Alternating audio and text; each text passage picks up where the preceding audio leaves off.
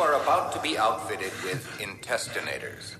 Mentel Corporation's automatic behavior control device. Observe all rules. Be especially observant of the yellow and red line. Crossing a yellow line will result in pain.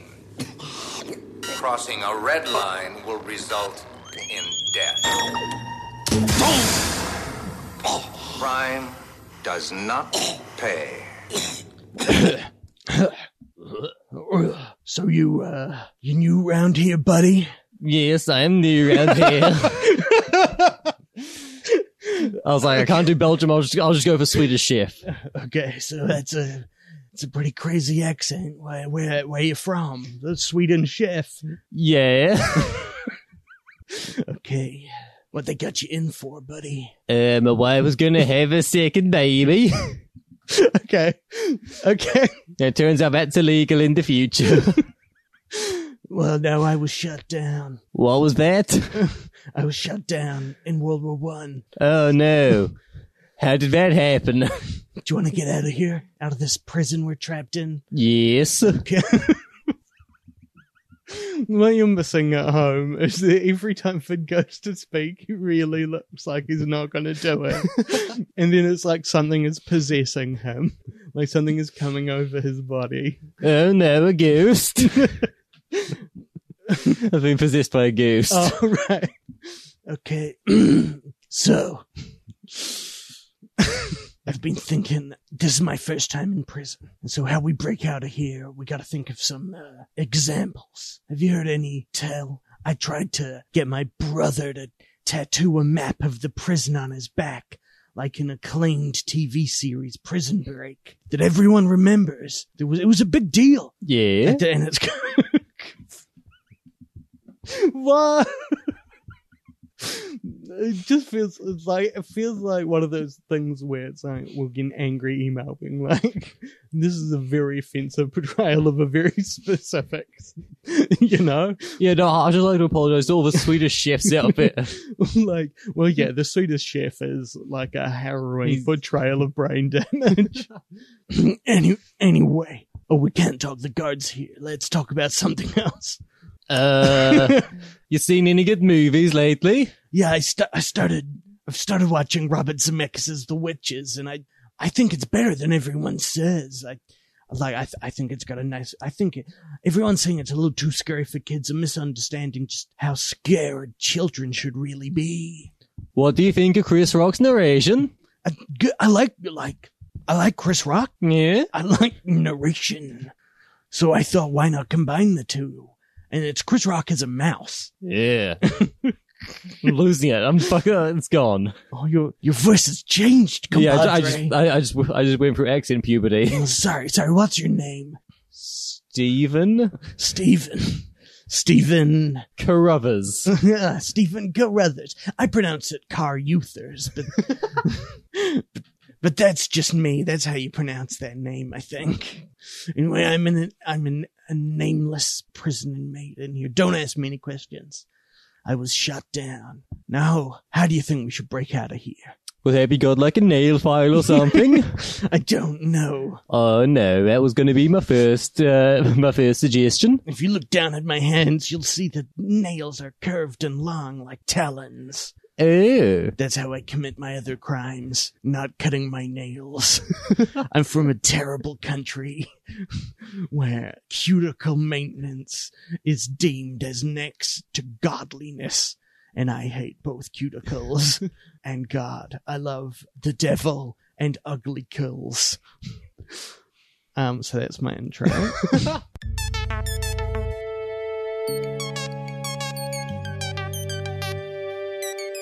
Hello and welcome to Shite and Sound, the podcast where two comedians watch one of the masterpieces of world cinema and then follow it up with a critically reviled film that is similar in some way. Maybe they share themes, plot, actors or director. We want to see if counterpointing these two films can bring out some new information or insights. On this episode we're watching number 76 on the Shite and Sound list, Grand Illusion. Jean Renoir's story of resilience and class struggle at an inescapable World War I German prisoner of war camp. Our second film this week is Fortress, B-movie body horror master Stuart Gordon's sci-fi prison escape film that mainly seems like an excuse to make some people's stomachs explode.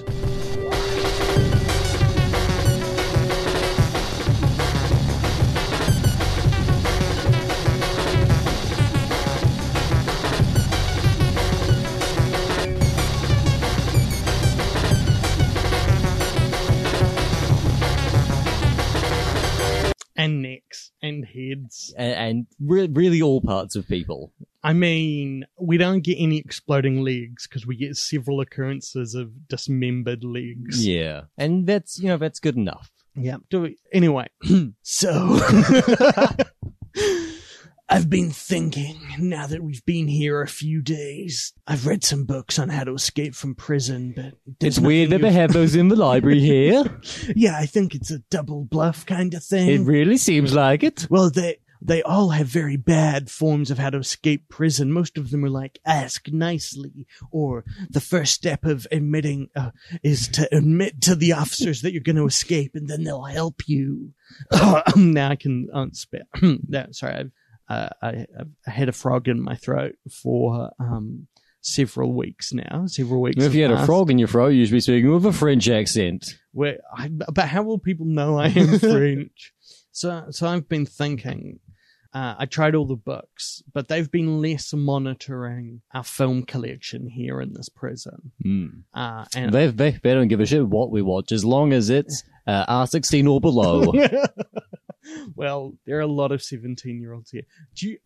What is the name of the fucking film we watched? Fortress. What was Fortress rated in New Zealand? I mean, I'd be very surprised if it was ever released here. Oh no, I'm sure got like a video release. Yeah. Yeah. Well, I'm surely okay. NZ rating, 1992.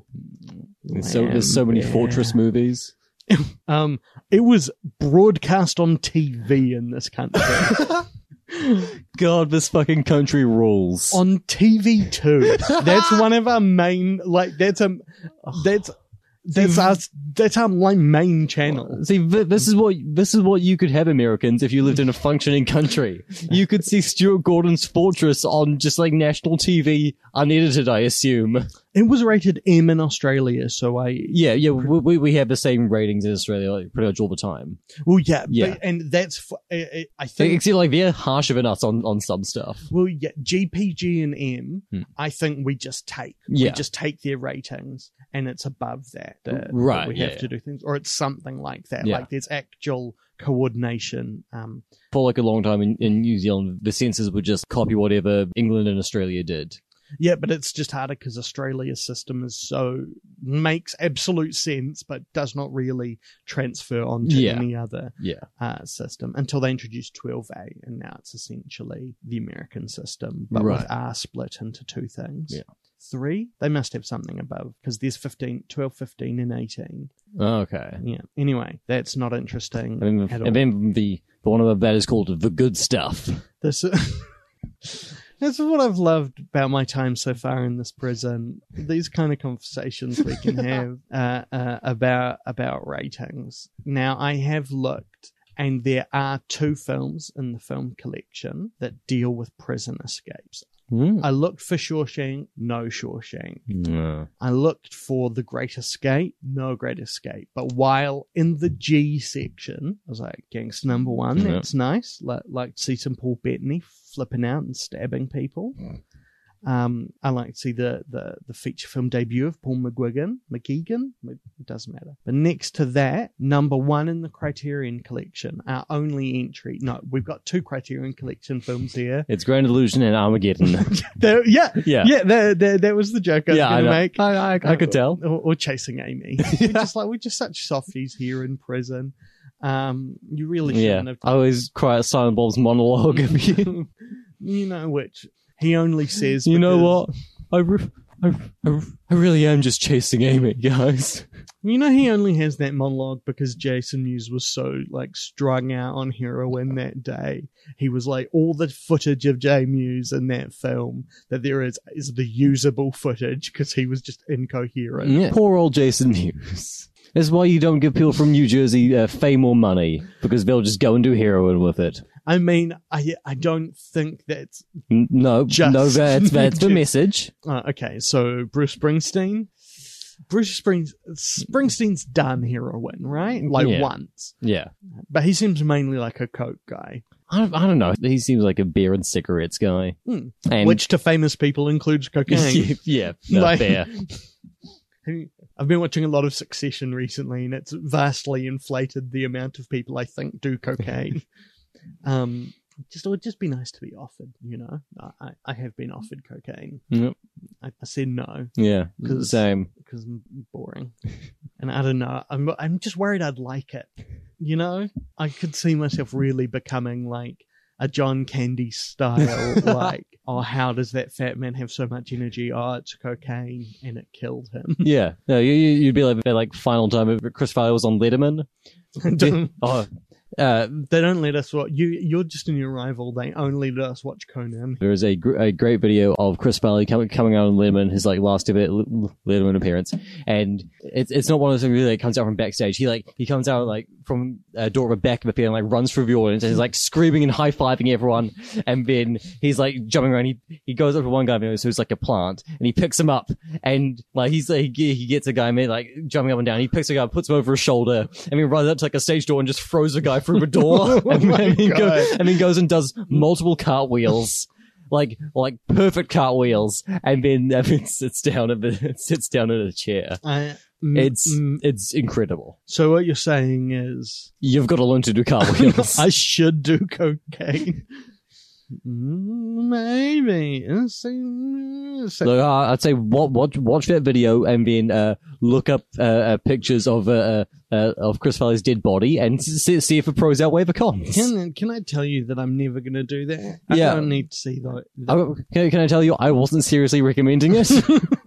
Well, we're in prison. Everything's deadly serious in here, trapped in this blasted cage. But no, the film I found is a film that I thought was about magic tricks, but it's called the Le Grand Illusion, and it's by Jacques Renoir, who is, I believe, by old Pants Renoir.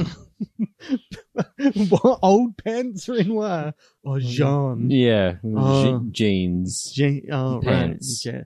Yeah, it's not my best work. And so I propose that we go away, watch it, and we come back and discuss it, but purely in terms of what it shows us about how to escape from a prison. Okay, the prison. Talk about something else. Crazy weather we're having in this prison. Yeah. Why did they build the ceiling so tall that clouds can form? I guess it's just to fuck with us. Oh well, it's also because it's a panopticon. It's a giant sphere that where cells dot the outside. And there's just a single orb in the center in which robotic overlords live, who I love. The robot overlords are great. Whoop whoop, beep boop. for those of you, okay, time dash. Okay, so Grand Illusion. That was pretty good, right? I mean, I feel like. It's pretty harsh. I learned quite a lot about myself. I think I'm colorblind. Really? Yeah, I couldn't see any color in that at all. Oh, okay. So I think so. That movie was actually you're not as much of a cineast as I am. Well, yeah. That movie was from 1937, which is before they had color in films. Except sometimes they did. But like most films were in black and white. So your eyes are actually fine. Oh wow! Yeah, it's just your sense of smell. It's just that here in Space Year 2120, in this panopticon prison, I just couldn't conceive of media not being in full color, except of course for Mank. Why are you laughing? And The Artist. Those are the two movies. No. Mank, the only film from the Before Times to survive. That we all imagine living in a world where it's about this crazy fictional character called Herman Mankiewicz making this crazy fictional film called Citizen Kane. Well, yeah, it's so interesting watching all of these films that make reference, like that Mank was so big and powerful that there are now many films that make homage to the fictional film within it. I think that's pretty crazy. So that's the end of that bit. I also discovered I have synesthesia, though. Oh, well, just like Lord. Or Richard D. James, Aphex Twin. Oh, really? Yeah, well, he claims a lot of things. Yeah. He also claims that his face is like... I just like if you're at home and wondering if he did a very good impression of the Richard D. James face, He didn't. No. Well, I can't pull my face back that far. Well, like, the trick is to, like, aim for De Niro and miss, right? It's like, right? But like, Was that you better? gotta pull it like real far though. You gotta have like a Jim Carrey face where you can just sort of like extend it all the way back until you look like one of the Cenobites. I mean, a Jim Carrey face, or as I like to call it, mask, starring Eric Stoltz. Anywho. So, yeah, no, I've got synesthesia, because normally when I perceive people talking, I just hear the words. But in this case, in the case of Grand Illusion, it was strange. It was like I could see the words floating in the air.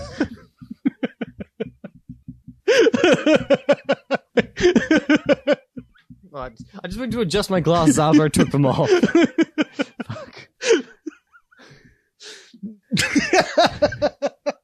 Sorry. Well, that's crazy that happened to you. I couldn't see any words. I can just speak French. They were speaking in French. Yeah. I thought sometimes they spoke in German. And very occasionally they spoke in German. oh, yeah. Because they were in a German prisoner of war camp. Ah. Yeah. So, You could tell because all the guards looked real German. well, they had these very pointy hats with no brim. Yep. Seems impractical. I mean, have you ever... Maybe it's the rhino in me, but when I get mad, I like to buck my head down and just dash at someone. And if I had a Yeah, spike and that's top why you of were arrested once- for killing Spider-Man. Yeah, Yeah. someone had to do it. Yeah, he's a menace. I've just spent so much time talking to my good friend Norman Osborn that says that he is going soft on Spider-Man Yeah. simply because his son is friends with Spider-Man. Yeah. And I just had to be like, no, It's not a good reason. if... And that's my opinion. Dr. Otto Octavius. And it is like, they're also like, of course, Norman Osborn also had kids with Gwen Stacy at some point, or maybe it was Mary Jane. Norman Osborn? Yeah, Norman Osborn. Yeah. You're looking at me incredulously as if nothing bizarre has ever happened in a comic book. Every time I end up talking about comics with you, I end up being so glad that I only read the comics that I read. Yeah. It was by J. Michael Straczynski, I believe. Sins Past was the art. Oh. But I said, look, it is your familial connection that you're causing all this havoc, which I love. But there's one major issue in your way, and that is, of course, the Spidered Man. And you need to take him out. And if you're not going to do it, me, my good friend Doc Ock, and our good friend, the Vulture, yeah. and Black Cat and Venom and Carnage, who are dating now. Oh, that's nice. I mean, let there be carnage. That could be the title of like a romance, like could it? Let There Be Carnage. In Venom 2, Let There Be Carnage, they are genuinely missing a trick if there is not a point where the two symbiotes at least kiss sarcastically, right? And if it is like Venom and Carnage are fighting, but they don't want to be found by the alien cops who will be there, the Nova Corps or whatever. Yeah, when the Guardians of the Galaxy come in. I mean, they won't because it's in the Sony bit. No, I know. But what? I know. Like what? Look, Finn. look. The Marvel Cinematic Universe is the closest thing we have to a modern day mythology. And if you will not take it seriously, I will not take you seriously. And that's why tonight I am sacrificing 17 goats to Captain America.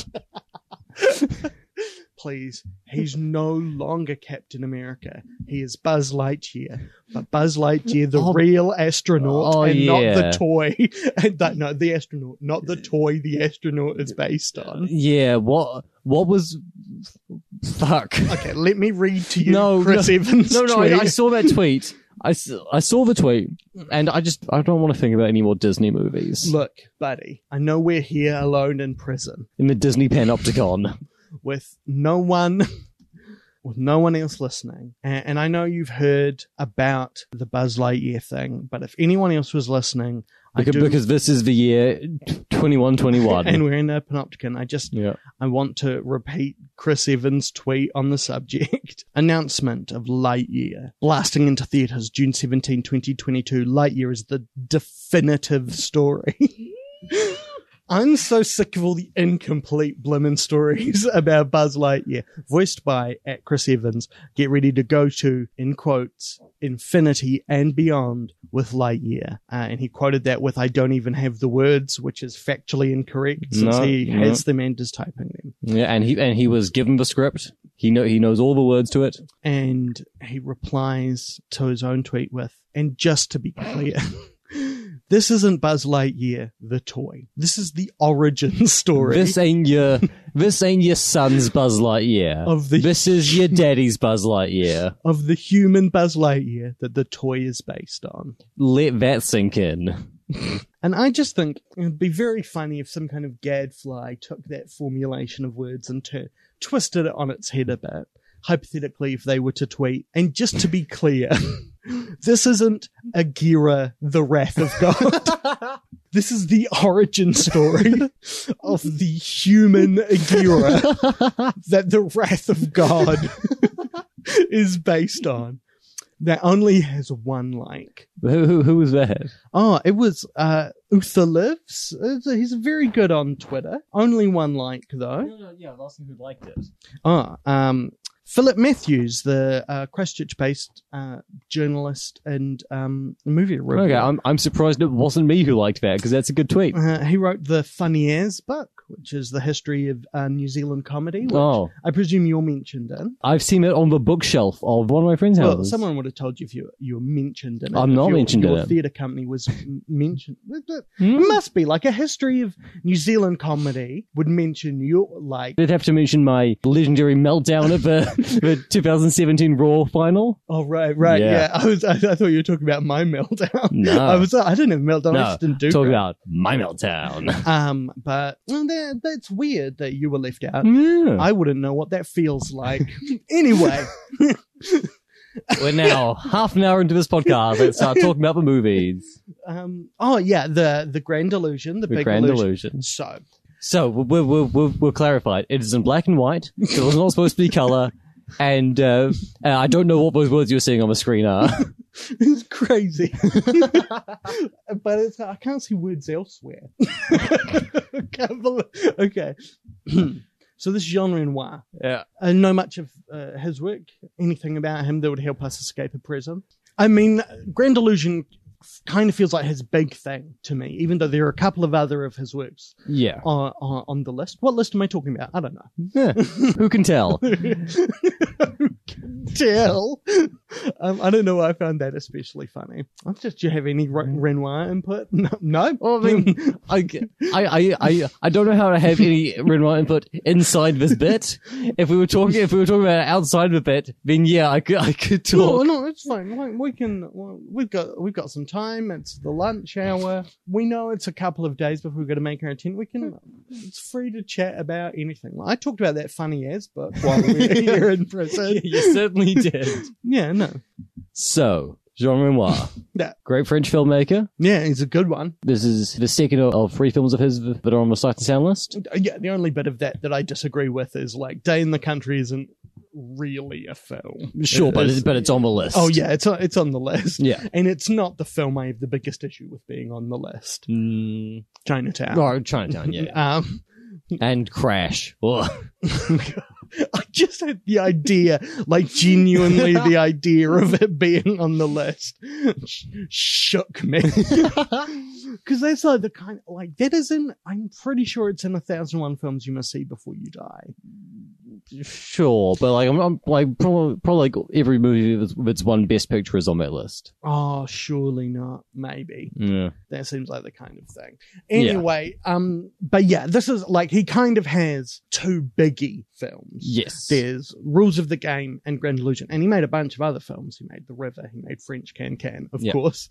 My favorite of his titles. Yeah. French Can-Can, a movie I only know from. There is another movie called The Last Movie Theater or something. And and it's about a French man who owns a movie theater which only seems to be showing French can. And then every night he goes out and murders women and cuts their faces off, and then hangs them on the wall in his basement. Is that what you're in for? No, it's totally. I'm in here for attempting to kill the Spider-Man. That's right. You're in here for succeeding at killing the Spider-Man. Well, and also being shot down. As we established at the beginning. Yeah, which is like, I'm surprised your plane even got off the ground. Because you're a big rhino man. Oh, right. You're a heavy guy. I know. I understand. My puzzlement was like, which bit of the fiction interferes with flying a plane? Have I said that I wear lead boots? You take up a lot of space. Oh, yeah. And I'm played by, what's his name from Sideways? Paul Giamatti. Oh, right, Paul Giamatti. Yeah, remember in Amazing Spider-Man 2, that film I was heavily advertised as appearing in? I was thinking of the other person from Sideways who played the Spider-Man villain. It was Thomas Hayden Church as the S ampersand man. There's a different movie called Sandman, which is spelled S ampersand man, was like a found footage horror movie. I haven't seen or heard it's good. But of course, my favorite superhero who appeared in Sideways is Virginia Madsen for her turn in The Haunting in Connecticut. I don't know who else was in Sideways. Virginia Madsen and Sandra Oh. Right. Sandra Oh from Hard Candy. And Bean, the ultimate disaster movie. Oh, of course. Big Fat Liar. Ramona and Beezus. Mulan 2. Ramona and Beezus sounds like something. It's one of the great movie titles. Well, it is definitely a name that someone said while panicking at gunpoint. God fucking damn you. We will name this film or I'll break your legs. Ramona and Beezus. Ramona and Beezus. Do you want to know something pretty crazy about Ramona and Beezus? Always. Sandra Oh. Yeah. Josh Licious. Jennifer Goodwin. Yeah. Bidret Moynihan. That's her name. Bidret, yeah. John Corbett. But do you know who Ramona and Beezus are? Yes, but also I've forgotten. Selena Gomez and Joey King. Right, yeah. No, I was going to say Selena Gomez, but I have almost no knowledge of who Joey King is. So my thing about Renoir is that it is quite difficult. The Grand Illusion is this writ large, which is that there is kind of the whole idea of classy French film is this, and is what he does, and is these like meticulous frames and this painterly black and whiteness, which I now understand is intentional. It's not just your failing optic nerve. No. Sadly. Oh. The only failing optic nerve I've got is not reading enough Adrian Tomine. So, Renoir, and it feels like so much of what the Nouvelle Vague was pushing against was kind of not necessarily encapsulated, but represented by Renoir, the look, the stateliness of it, the kind of semi-theatrical dialogue, the over-explaining, the amount of shoe leather. Yeah, I feel like they weren't pushing against Renoir so much as like all the people who think that like Renoir is the only way to make a movie. Yeah. They liked Renoir, right? Yeah. I'm sure. They called him an auteur, right? Yeah. The very fact, in a way that almost supersedes even like Citizen Kane or Indiana Jones, of these works that become so iconic, it's kind of hard to engage with them. But it is like, even beyond the story, like the very fact of the Grand Illusion, the very fact that it is the number one in the Criterion Collection on this list. Renoir's biggest French language film, because Rules of the Game was in English, wasn't it? No, I don't think so. Oh, damn. Anyway, we'll see, right? Yeah. We'll find out in like 30-something episodes. I thought that was his good English language film. Okay. No, I'm wrong. Yeah. I'm wrong. But and also like the themes it plays with, like even down to the fact that like when Germany invaded France, Goebbels stole a copy of this. And so it has become this kind of bizarrely totemic item, and I find it that really hard to engage with, and that's why struggled to find much information on how to break out of this prison. Yeah. Well, and there are 2 prisons in it, which is the most interesting. Yeah, there are 2 different prison escape attempts shown in the film. Yeah. It takes place in 2 different prisons. Oh, Yeah. we should talk about who the characters are first. Yeah. So, Most of them are French. we've got 2 main dudes at the beginning. Yeah. We've got Lieutenant Marichal, who's played by Jean Gabin. Mm-hmm. He's a guy from the lower classes who's like risen up the ranks. He's now an officer. And then we have Captain Debaudu, who's an aristocrat. Yeah, he's a fancy man. Yeah, his cousin was like French military attaché in Germany before the First World War. Yeah, and as you mentioned, Marshall is very much like he's a working class guy who's worked his way up from nothing. And then there's Lieutenant Rosenthal, who is the nouveau riche, the new middle class, always happy and laughing and always eating. That famous cliche about the middle class. And it is like they, Marshall and the captain. Debaudu. Yeah, I don't want to try and pronounce that. Debaudu. Yeah, Debaudu, who is not pronounced, who is performed by Pierre Frenet. Yeah. I just said that, right? Yeah. And Marcel de Leo is Rosenthal. Kind of our 3 core characters. Eric von Stroheim of being a bit greedy fame. So this is now our 3rd film with Eric von Stroheim either in it or directing it. I have seen him in this where he has this kind of iconic neck brace. Yeah. Seems just barely strapped together, this subjugating, malevolent but caring mass of humanity. It is genuinely a mistake that he was not Baron Harkonnen in David Lynch's Dune. He was possibly dead by then. Von Stroheim had like been in movies since like the 1910s.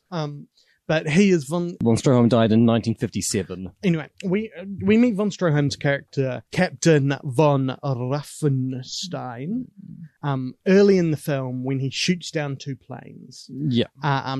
He shoots down a French reconnaissance plane which has Debaudu and Marichal in it. Yeah. And because they're officers, he invites them to dinner, and they'll have a little sit down together. Immediately, you're like, oh, okay. This is this film's idea of war. It's rich men and aristocrats just like shooting each other down and being like, oh, jolly good sport. Let's have some tea. Good fun. Yeah. Except they don't do it in British accents. But like that's the fancy accent. 20-something episodes ago, we watched For Life and Death of Colonel Blimp, which is a movie that is like very similar in a lot of ways. But I think at the beginning of Grand Illusion, it seems like Colonel Blimp is making fun of this sort of movie.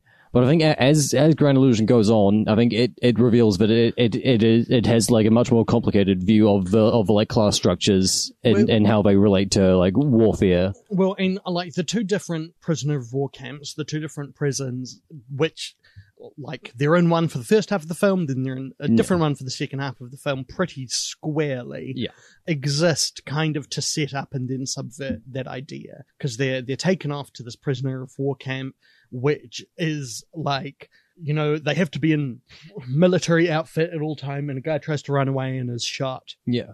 But they essentially throw themselves dinner parties. There's this big dinner scene, which is where the class stuff, as opposed to establishing the aristocratic nature of how war is going on, where it's really unpacked. That's where we meet Rosenthal, who we should also flag is the Frenchest man. No. He's not a really French one. Who's the really French? That's a guy who's the actor. Oh, right. Rosenthal's thing is that his family is like nouveau riche and also Jewish. Yeah. And that like kind of brings him into conflict with some of the other people, like to various extents. But yeah, at this hilarious dinner, they talk a lot about how the different classes eat. This is where we establish that the middle class eats a lot, which is just not a stereotype I was aware of. But like as a middle class person, I have to own it. It's part of why I can't fly those planes. It's also because they just won't start. That's right. I'm perpetually stuck in the final scene of Allied. Oh, look, it's my wife. Hope she's not a Nazi spy. Allied. It's okay. Check it out. No, not his best, not his worst. I mean, Robert Zemeckis. Yeah, I mean, when you've got highs as like when you're Robert Zemeckis, you are in a very odd position of never making, like, once you've made both Forrest Gump, Back to the Future, and Contact, it is very easy to make films that neither your best nor worst. To be clear, I think Contact is his best film, and understand the arguments for Back to the Future, and Back to the Future 2. What about the cowboy one? I mean, yeah. It's got ZZ Top in it. It's certainly... Or ZZ Top, as we call them in New Zealand, as we all insist on calling them. Well, and just to resist American cultural imperialism. But ZZ Top is a different band, and we shortened their name to Z, and they became quite popular with the song Renegade Fighter, a song I have sung on previous episodes of this podcast. I'm sorry, not a podcast, private conversation between us prisoners in a prison. Because they're in this kind of dormitory that's almost like the bunk room at a joyous public school where they can hang out, they have dinner parties, they're attempting to dig a tunnel, which they have various kind of slightly chitty bang bang ways of like getting air to people. You pull on a can to signal alarm. Yeah, you're like in the first scene where we see the tunnel that they're digging under their room, the guy whose name we don't remember, but who was like the Frenchest of them all. Yeah, it's his turn to go down into the tunnel and dig. And their method is he's got like a can that he uses to scrape out dirt. Yeah, Cartier is his name. Cartier, yes. Julien Cadet is Cartier. The Frenchest man in the world. We're going to get to how French this fucking dude is. But he's digging with a can, and he's got a rope tied around his leg so they can pull him out. And he's also got a piece of string. That string is tied to a can, which is on a shelf back in the room. And if he is suffocating, he's supposed to pull on the string, and the can will fall down. Yeah. And then they can pull him out. But like a bunch of regular fools, they decide to put a pillow right under where the can would fall, and they're all just facing the other way. And so when he begins to suffocate, admittedly, that's when someone is shot trying to escape. And so they're all like, what happened? They send someone out to investigate. So they are distracted by something that is worthy of being distracted by. Sure, but like, why did they put the pillow there? Yeah, okay. But it does not seem to work. And then it is this interesting scene because he has been so set up as the comic relief. Yeah. He is, would you like some poisson? He's so French. He's constantly making he's terrible jokes. Yeah, he's doing all these like puns that don't make any sense. He's doing little dances and he's breaking into song.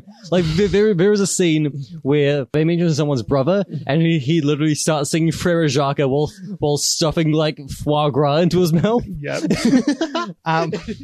And his jokes are all just rhymes. They're all like, oh, I want to feature leecher. And they're all like, there's a scene where someone says leech and he just starts going, screech, teach, meech. And then Dibble is like, is that supposed to be witty? And he's like, at one point I turned towards you and said like this, before every scene, Jean Renoir went up to the factor and said, I need you to do it more French than the previous scene. And he was like, it's simply impossible. Yeah. And then from that scene it cut to a new scene where he's now wearing a beret and doing a little dance. Yeah. So it's all a bit jolly hockey sticks. They're kind of allowed to get away with a lot of stuff. Their room is not searched regularly. This is because they're French officers. War is still about being gentlemen to each other. Well, and we see them walk past the camp that is used for the rest, for everyone else, for the rank and file. And it looks a lot less nice. And it was interesting that Renoir included that because I thought he just wanted us just to have a happy, fun time. Nope. But then I felt sad, so I'm going to have to go ding and make a cinema soon because I don't think you can't have conflicting emotions in a film. Wow, it's an automatic failing grade. And so they're going to put on a show for everyone in the camp, and so there's they get a big announcement that the shipments of clothes will come, and one of them is a shipment of entirely women's clothes. So we get a good scene of just a bunch of men just Just obsessively standing over a giant wicker basket of like dresses and corsets, just all touching them and being like, "Oh, what I wouldn't do to see a woman." Like it's a scene from A Lighthouse where it's like, "If I had a steak, I'd fuck it." Well, you know, sometimes I'm in Walmart and I see a turkey that's just so tender and juicy. If you want to see the worst image ever, go to Insane People Twitter. And do not. We cannot mention this. It's a great Twitter account called Insane People Tweets. It's very upsetting. It's not safe for anything. Yeah, but actually, really, it would be banned in Australia. Yeah, absolutely. It's like the 50 Cent Get Rich or Die Trying game. But there's this oddly a touching moment. It's just what a weird pull. I have a very strong memory of that game being banned in Australia. Well, because the thing I remember being banned in Australia is the comic book From Hell. Oh, right. And the artist lives in Australia. So technically, by making it, he was committing a crime, and he could not own copies of his own work in Australia. From Hell, the highly regarded source material for the even more highly regarded Jonathan Depp film From Hell. It's good. Check it out. To be clear, the comic, not Alan Moore and Eddie Campbell comic, not the Jonathan Depp, Ian Holm, Heather Graham joint. Oh, it's Heather Graham, right? Yeah, I was trying to remember who the woman is in that. Woman. The woman. But there's this oddly touching point where one of them goes off to get dressed up as a woman for the show. Yeah, they're all like arguing over who's the biggest twink. And I mean, like who's almost gonna, in those words, like basically, yeah. Like who's going to wear the dress? And one of them was like, "No, you're not closely shaven enough. Oh no, you're too big." I think the one who they send off to get dressed is called like Angel Face. They send him off with a dress, and then they'll keep talking, and he comes out of the changing room, and everyone in the room, just all like 25 or 30 men in the room, all just like instantly stop talking and stop working and just turn around and look at him. And there was like silence for a good like 20 seconds. And the only thing that anyone is saying is this guy Angel Face just being like, "It looks pretty silly, doesn't it? It looks pretty silly." And then it just cuts to all of these men just staring at him being like, and it's an incredible moment. You know, I'm really beginning to think that, and it's also like not played for laughs. No, this is a French movie from the 30s, and there's a scene where a man is dressed as a woman, and a bunch of other men are attracted to him, and it's not a joke. Yeah, I mean, it's true, and it technically, I think, it's slightly after the first season of RuPaul's Drag Race. We all forget how old Bibi Zahara Benet is, the winner of the first season. And Victoria Porkchop Parker, the first person ever sent home the pork chop. And so I'm looking forward to this big show they're going to put on, and that kind of soothes my soul, because so much of their escape attempt at this point is them using resources that we don't have. We can't just hide cans. They search our rooms. There's the constant laser scans of our minds for plans of escape. We're not able to simply charm guards or create comic distractions. No, because the person in charge of our particular panopticon is, of course, Robot Kurtwood Smith. Yeah. And he's not enjoying any of our hilarious japes. Yeah, and just to anyone who's transcribing this episode, Robot Kurtwood Smith, both O's and Kurtwood are zeros. Yes. He's Kurt W, the 00D model under the designation Smith. Yes. And his head can rotate 360 degrees, but horizontally. No, sorry. Vertically, like how they did Zaphod Beeblebrox's head in the film. Oh yeah, yeah, it's fun. Rotate kind of like a broken Pez dispenser. Hey, Sam Rockwell, good job, man. Yeah, it's a good film. It's a good film. It's a really good performance from Sam Rockwell. I mean, there are mostly good performances in that. Yeah, most def. Yeah. Anyway, we don't get much entertainment here in prison, so I was looking forward to seeing these guys put on a show. There's songs, there's dances, there's like lines of chorus men in drag as chorus girls. Yep. It's kind of heartening and fun. and light, and everyone kind of gets a little moment within it to show off or to react. Yeah, and most of what we see of it is just the actor character Cartier doing another one of his little dances, but while singing a song about a girl called Marguerite, because it's a French movie. Yeah, of course. And there's lots of very beautiful shots from like behind him of him as almost just this silhouette dancing and all these attendant faces looking at him. Yeah, and just was like giant, like long hall behind him. Yeah. This Jean Renoir, I mean, he doesn't know how to escape a prison, but he knows how to shoot. Well, and like you look at that and you go like, yeah, I do kind of understand how this feels. So it's almost the Fincher thing, where it is like you have made the meticulous version of this so well that all you can want to do in response is to rebel against it and be like, no, this is too perfect. Fuck you. This is too symmetrical. Yeah. The frame, like every framing in this, like the thing I noticed this time about with this is my first time seeing the film. I've seen other Renoir though. Yeah.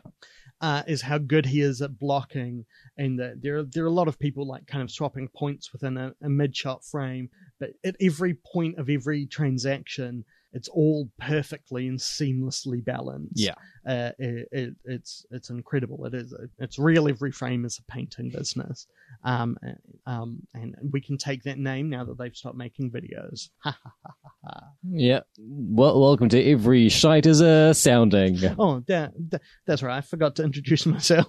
My real non-prison name is Eutha Shite. What is your name? My name is Dr. Otto Octavius. No, but I'm Eutha Shite, and I control the Rhino. I'm Finn Sounder Nicholas. It's good. It's good to get that in on the hour mark. Yeah. Oh, it's only an hour. Only an hour. Oh, do you think we're doing great? Yeah, no, I think we're doing quite well. But then, we have heard at some point earlier in the film that a local town or fort has been taken over. Verdun, Douaumont, by the Germans. Yeah, there was one like French fortress, which both the French and German armies want, and they keep like taking it and retaking it from each other. And each time one side takes it, like those particular people at the camp start like celebrating. Yeah, and at the end of the show, or while the show is winding down, Marechal runs in with a newspaper. Yes, and the thing is, it's the like German propaganda newspaper, and so it's like even the Germans are admitting that the French have taken this like strategic position again. Yeah, and so suddenly the like band of the like prison inmates in the orchestra, they start playing La Marseillaise. And everyone sings. Yeah, and you're just watching like, they stole this from Casablanca. Yeah, or a story told in the backstory of Allied. Yeah, it's okay. Yeah. This podcast is sponsored by Allied. It's okay. Check out Marion Cotillard. She's good. She's a 9/11 truther. She's some sort of conspiracy theorist. Which is Jet Steel doesn't. I think she believes in the like New World Order, or like a Rothschild conspiracy or something. I mean, of conspiracies to believe in, those are the ones that are the closest to being true. No, like, I do not think any of the details of those are true. No, what you just said is you think that the Rothschild conspiracy is true. No, you think that one Jewish banking family has been secretly controlling the world for hundreds of years. But I do think that there are a cabal of rich people who control a lot of decisions. Sure, but it's not secret. We see them do it. Yeah. They're called the Deus Group. They're the major antagonists of the TV show Mr. Robot. Check it out. It's very good. Oh, they're called like Elon Musk, and he posts about all the shit he's doing on fucking Twitter. Yeah. I mean, there are people who are richer than Elon Musk, who are so rich that they are aware that they shouldn't be on social media. Even though, isn't he at this point, because of stock, the richest person in the world? Yeah. Elon's the richest. I mean, Jeff Bezos is number 2. Oh, I mean, sad for Bezos. Yeah, I mean, a real loss. I just think he never wins out. No, he never even had a shot. You know, he could have been a contender. Yeah. That was my reference to Australian alternative metal band of Mark of Cain and their song The Contender from their 1994 album Ill at Ease, produced by Henry Rollins. Great album, go check it out. So Grand Delusion, but then Marechal, after telling everyone about the fort is thrown into solitary confinement. I'm like, yes, great. That's a lot like how we are. He has a long scene where a guard comes in and is like, how you doing? And he's like, I am losing my mind. Well, there's a bit before that where he's sitting on his bed and he's like trying to dig a hole in the wall with a spoon. Yeah. And the guard comes in and he's like, what are you doing? And he's like, I'm digging a hole in the wall. And he's like, go have a look at the hole. And the guard bends down to look at the hole and he pushes him into the wall and then tries to run out. Yeah. And we've all been there. Yep. Speaking as prisoners, that Yeah, doesn't work out well. that's not my preferred tactic. When I do that, I don't run out after I push the guard into the wall. I make him, I take off all my clothes and make him cover me in Vaseline. So when all the other guards come in, I can fight them more effectively. Okay, I like your take on Bronson, which adds the fact that he's making other people cover him in Vaseline. No, he does that. He gets what, and it's the scene where he kidnaps a guard and makes him cover him in like butter or whatever. I thought he kidnaps a guard to get him Vaseline, but then he Vaselines himself. I'm pretty sure he makes the guard do it for him. I mean, I do. Or maybe they work together. I do think the best way they can make a sequel to Venom is just take the film Bronson and CGI Venom over Tom Hardy in it. Check it out from the director of Pusher and Pusher 2. And Pusher 3. And The Neon Demon. Yeah, and Bleeder and Fear X. And Nicholas Wingdings Refn. Yeah. I've got to tell you, as a synesthesiac, seeing that name is very confusing and very hard to read. It's like when someone has the Shinigami eyes because they're a Death Note user and they cannot see their own time of death above their head, because obviously. But it's a good way to learn people's names so you can write them in the fucking Death Note. Why are you laughing? How else would you find out someone's name to put it in the Death Note? I've never seen Death Note. Okay, so if the people who use a Death Note can no longer go to heaven or hell, that's the first thing you need to understand. Yeah. And you have to know someone's face and their name and be thinking of them when you write their name. Then you have 40 seconds to write a cause of death. Or if you keep writing, you have 444 seconds, I believe. But if you don't write anything, their heart will just stop after 40 seconds. Right. Yeah. Shinigami, who you can see, who the Death Note's owner, love apples. And that doesn't seem like a major thing, but it does mean that a lot of the time people around you will see floating apples being eaten, and that's a real problem. And of course, but if you get in a real stuck situation, what you got to do is remember that if you give up ownership of a Death Note, you forget all your time with it. It's the perfect way out. If, for instance, your father is leading the crime task force to investigate Kira, who is the person doing all the killings across the world. It's good. Death Note, it's good. So he's in solitary he's in confinement. solitary. And there was this moment that I really relate to as a prisoner, which is that he's just losing his mind, being like, I have not seen people.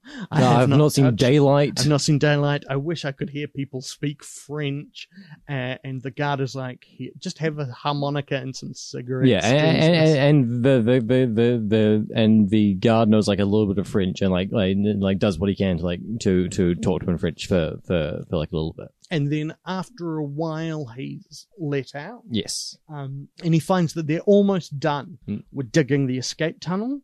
But just before it's finished, they're transferred to another camp. Yeah. And as they're being lined up to transfer, they're like, oh, these new people are being brought in. We should go tell them. And so a guy drops his bag. And Marshall runs over and is like, in French, says, we've been digging a tunnel in this room. Check it out. It might help you. And the guy's like... It turns out the guy's an English officer, and he's like, well, I have no idea what you're saying. I don't speak French, sir. Oh, thank you very much for helping. I don't speak French. Well, I don't speak any French. Well, and that's a problem I've faced a lot, as I frequently tried to tell people about holes I've dug when being transferred between rooms in this panopticon, but a lot of people here only speak binary because it's 21, of course, and everyone's just too busy on their head chips. In my day, but also everyone knows about those tunnels you'll be doing because we can see the dust on your horn. Look, that is dandruff. It's horndruff. It is horndruff. I I don't know why they won't take the suit off me, but using the horn to drill out been very effective to me. I don't know how they haven't seen it. Oh no, that does explain why they keep moving me between rooms. And every time they sit me down in a little cubicle and put on a video called Digging Holes Out of This Panopticon You, stop doing it or you'll be executed. But I don't know what they're trying to tell me by showing me that video. It's presented by Kirstie Alley. She's like, hey, you may remember me from Cheers and Scientology. Look, buddy, we hear you're using your rhino horn to dig holes in the Panopticon. Please stop it or we'll have to kill you. I like how nice they are in this prison. I just wish I could remember my family's faces. But okay, so they move to another prison. And this prison is a real fortress. Yeah. And they say the word fortress. Yep. So that means that this double bill works. And this is where the two Baudelaire Dibble-Do and Masha are the two people moved from the camp. Yeah. And Rosenthal had disappeared while he was in Complete the Thought Brain solitary. And when they arrive at the new fortress, Rosenthal is already there. So he knows a bit of the lay of the land. No, that's not true. Okay, go ahead. He was transferred to a different prison than them. And then after like a few months of him being there, he is also transferred to that prison. I thought he was already in the new prison. I don't believe so. No. Anyway, like they get like a telegram at one point. One of the guards runs in and is like, "Hey, your friend from the other camp's coming here." Anyway, but they're reunited. Rosenthal shares a food parcel he receives with them. They're like, oh, maybe this is like the old days, but it's not. No, things are bad. This place is a giant castle on a hill. It is like a 200-foot drop down the sides. Yeah. The floors are all made of stone. It's just stone all the way down. You can't dig out of here. They're searched like once a day. Yeah. Like it's like things are actually hard. And I was like, now this is the scenario I need to learn from to escape from this prison. The thing that is different about this prison, or the other thing that's different about this prison, is that it is run by Erich von Stroheim, who they met and who befriended Captain Dibble-Do at the beginning of the film. He was a captain, now he's a major. Right. Von Rothenstein.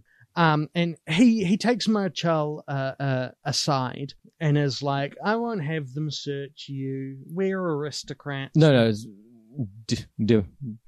Dibble-Do, not Marechal. Oh, yes, sorry. He takes the aristocrat aside, who is Dibble-Do. And it's like, look, we're aristocrats. I won't have them search the room you're in. I'll have the word. The word of an aristocrat is good. But let's face it, this war is pretty much the end for us having such a good time. And I don't think that's great. And Erich von Stroheim does this incredible performance of a tyrant with a heart, but who you never feel sympathy for later. There's a man running away from him and he's like, hold, I really don't want to shoot you. Can we please just talk about this? And you're like, oh, fuck you and your conscience. Fuck you trying to do the right thing. And then he shoots the guy, and it's the only moment of violence in this war film. Yep. So it's a real Colonel Blimp thing. Is Colonel Blimp just this in colour? Yeah. Sort of. No, I think the whole film is identical, but in colour. Well, you wouldn't be able to tell if Colonel Blimp was in colour. No. We established that you're not colourblind. I'm synesthetic. Yeah. Which means I'm synesthesia, but due to a chip put in my head, I'm synesthetic. I thought that's what it was called when a hot person has synesthesia. They're synesthetic. No, that's just synesthetic. I like when I make you laugh and you look embarrassed. And when you're like, I hate that. But a shipment arrives from the Baroness. The Empress of Russia. The Empress of Russia. Because there are also a bunch of Russian prisoners in this fortress. Yeah. They get shipment from the Empress, and we're like, it's going to be fucking vodka. We're going to be caviar and vodka. We're going to get fucked up on fish eggs and potato water tonight. Yeah. And they invite Rosenthal and Dibbledo and Marshall along to see the opening of this big crate, and everyone's excited. They open it and it's full of books. There's like algebra, introduction to ethics. The Empress thinks the soldiers are real fucking idiots.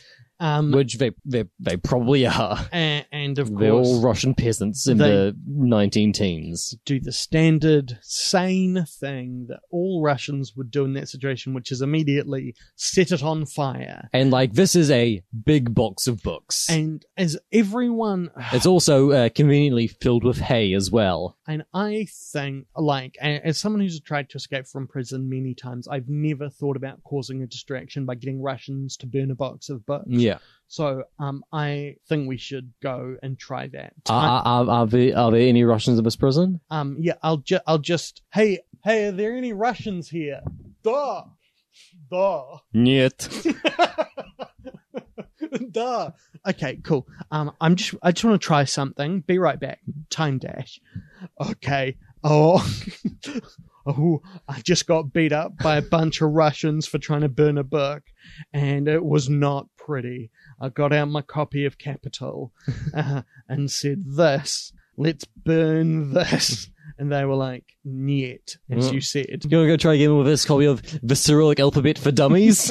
Okay, yeah, I'll do that. I'll cut. Okay, time dash. I've got terrible news for you, Otto. my limbs are all broken now. Oh no. They thought I was calling them a dummy when actually I was calling them dummies for not starting a fire, which is a crucial part of your plan. But I guess what I've learned is that starting at... Because what the people in Grand Illusion take away is that a distraction big enough will get them out of there. And what I've discovered is the Russians don't like to burn books as much as they used to. No, we just say there are any Germans here. Not ever since ruling AI Vladimir Putin, but the I in Putin is a 1. He is the put AI 1N. Name code Vladimir, uploaded to a computer like in Fortress, so Kurtwood Smith can watch him. Yep. That's what he does up in that orb. But anywho. And so they're like, what we need, a big enough distraction, and we could get out of this joint. What's the biggest, most distracting thing? Should we shoot a bunch of guns off? Should we let off some fireworks? Should we stage a faked mass suicide? Should we put on? Should we do a live reading of every German's favorite book, Die Blechtrommel? No, should we drink from champagne flutes? And then one says, no, say that again. We'll drink from champagne flutes. And he goes, flutes. Yeah, and then it zooms into his brain, and you see all the synapses firing, and then it zooms out, and he's Hugh Laurie in House, and you're like, I know what we're doing. And then it cuts to black, and it's his Flute-tastic 4 on the screen. And so everyone in the whole place just starts playing the flute. Yeah, but not really. They seem to be penny whistles, not like proper flutes like you'd see in an orchestra. I mean, I thought for a while they were recorders, but they're not recorders. No, I think they sound nice. Yeah, I think they're using flute in a colloquial sense rather than a orchestral flute. Well, because we're all running around and they're little straws they're holding up to their mouths.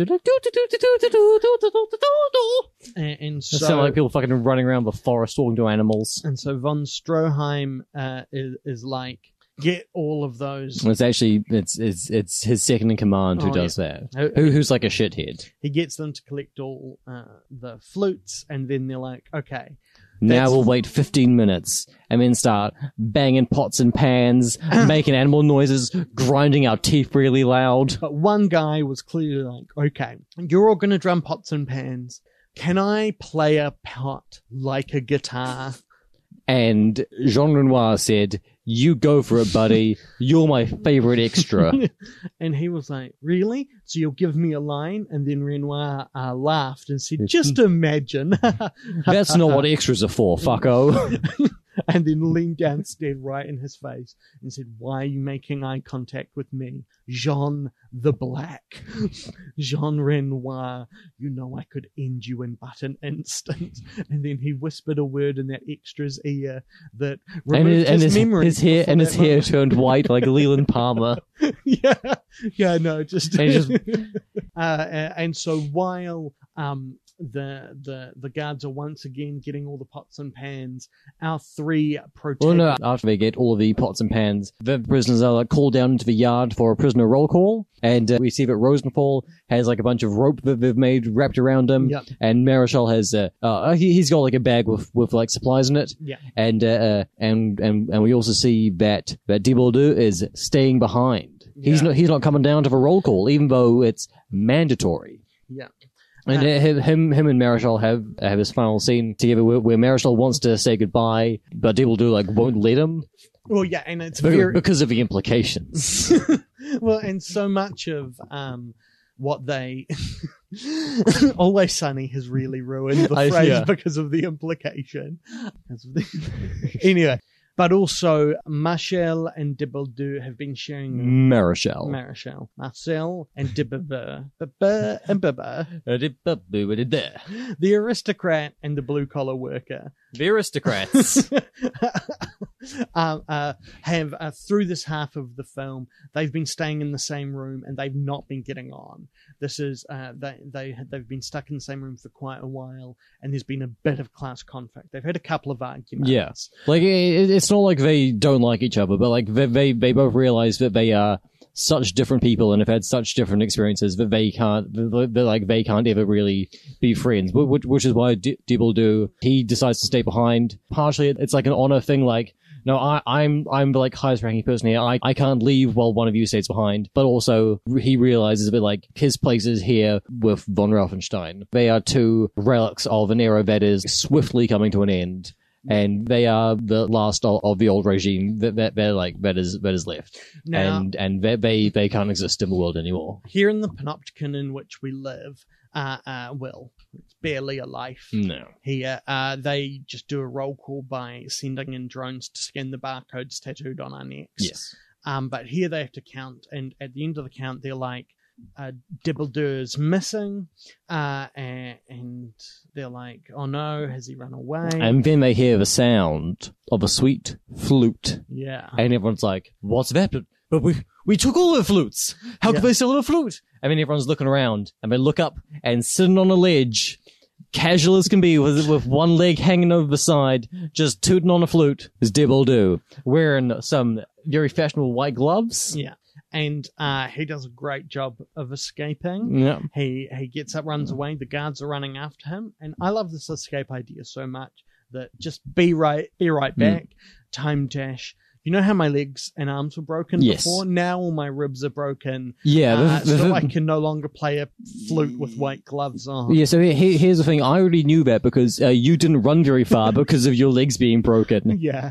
You mostly just stayed right here and said, I'm running away now, and let the guards kick your ribs in.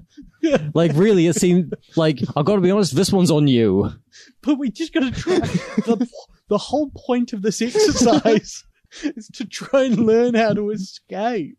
And so Diboldu is running away. Erich von Stroheim tells his guards not to shoot him, and this is when he's like, please don't let me shoot, but I don't want to have to shoot you, mate. Come on, let's do this like men, come back. Yeah, he's like, have you lost your mind, Diboldu? And he says, I'm more sane than ever. Because he's finally realized, it's not fucking worth being in a prison. Yeah. It's shitty and it sucks, and it doesn't matter how well the people in charge treat you. Yeah. It's it still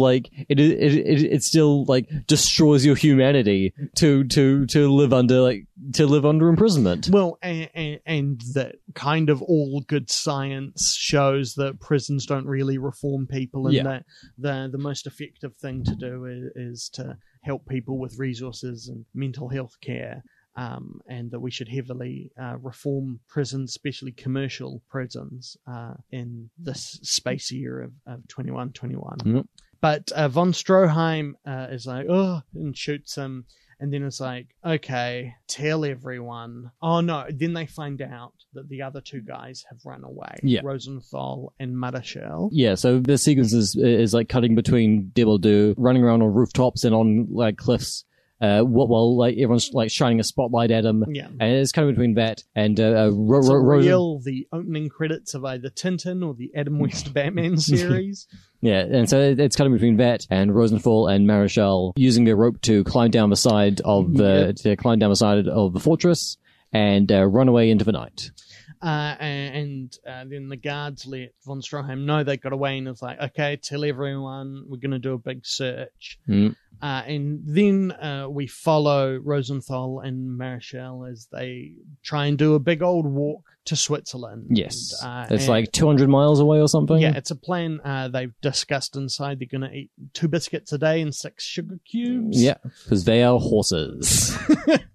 And they're like, oh, this really sucks. They get a bag of oats when we get to Switzerland. We get a couple of time dashes. It seems they've been walking for a few days, and then they're like, oh, man. Well, I mean, either when he is climbing down from the fortress, or in one of the time dashes, Rosenthal has injured his foot, and he is slowing them down a lot. It was supposed to take like 10 days or like 15 days to do this, and it's taking longer. Well, and I mean, your foot would get hurt walking a couple of, 20 hours a day. And they're like, oh, and they have a big argument like, oh, fuck you. Yeah, Marechal's like, I hate you. I don't even like Jews. And I think that's the first instance of anti-Semitism in the movie, I think. I mean, it's kind of implicit. Yeah. Rosenthal is treated very differently by other prisoners. Yes, but not by the film. No. Like, oh no. Yeah. Like France is a very anti-Semitic country, and. Would you say that? Yeah. This is like 37 years after the Dreyfus affair. I was just... no. To be clear, my joke was was irony. Right, yes. And more to do with its long history of just incredible race issues and issues of both race and creed. Throughout the film, there are like things that are implied by other soldiers. One of the scenes where they're all like sitting around a dinner table talking, and his patriotism is kind of questioned by some of the other soldiers, and he's like, "No, I have way more of a stake in France than any of you. I own fucking land here." Yeah, and it's a good bit. Yeah. And then they break up for a second while out walking. Yeah, for about 15 seconds. Oh, yeah. Yeah, and then Marechal's like, yeah, fuck, I'm not actually that mad at you. Yeah. We're just both cranky because we're only eating sugar cubes. Let's go hang out in this barn. Oh, it looks like there are people in this barn. No, there's no smoke coming out of the chimney. They go in the barn, and there are people home. Oh, no. But it's Ilsa, who's a nice, and they're like... Is it played by an actress called Dina Plot or something? Dita Parlo. Dita Parlo, who was in one other movie on the list. She is in Jean Vigo's L'Atlanta, which is like number 13. Oh, good. I look forward to seeing that. She is in future space year 2122. Yes, so she is I think like basically the lead of that movie. But she's great. She's got a young daughter. She's got a daughter called Lottie, who is just incredibly charming. Yes. And the interesting thing is there's this moment of tension, of course, of like, oh no, we've been caught, but it very quickly becomes clear that she's not going to turn them over. Yeah. Only Rosenthal can speak German, to begin with, at least. Yeah. So Marechal is very much kind of stuck there without anyone to talk to. But they stay there for a little bit. Yeah, it seems like they stay there for probably at least like a few weeks until Rosenthal's foot is all healed up. Yeah. And in that time, Marechal and Ilsa have fallen in love. Yeah. And Lottie has gotten some great scenes, like to celebrate Christmas. They make a nativity scene, and they're like, look, Jesus came. And she's like, oh, I'm so excited. Look, it's little Yeah, Jesus. And she picks up a little doll. doll of baby Jesus, and she's like, I want to eat the baby Jesus. And it's and everyone's like, oh, she wants to eat the baby Jesus. and it's incredibly, and it's just one of those things where it is beautiful and kind of semi-distant and painterly, as all Renoir moments are. But the feeling of it is so sincere. It feels like a real moment. It feels like just the right kind of weird thing a kid would say. Yes. And that you absolutely buy in like 5 minutes of screen time why he kind of falls in love with this family and Elsa specifically. But once Rosenthal, Elsa lost her husband and brothers in Germany's great victorious battles, she says. Oh, okay. I think I missed that. She does, and that's as a way to explain why she readily takes them in. But then when Rosenthal's foot is fixed, it is kind of time for them to keep on going, and so they have to they leave. But it's more of a sense of duty than because they want to. And because if they stay, they'll be found. Yeah. But Marichal, he talks to Elsa just as he's about to leave, and he tells her in this very kind of like faltering, like broken German, but he's like learned over the past few weeks. He tells her that like when the war is over, if he is still alive, he'll come back for her and Lottie, and he'll take him back to France with him. And then they head off, and then they're heading through some snow. That's how we know they're in Switzerland. German patrol sees them, fires at them.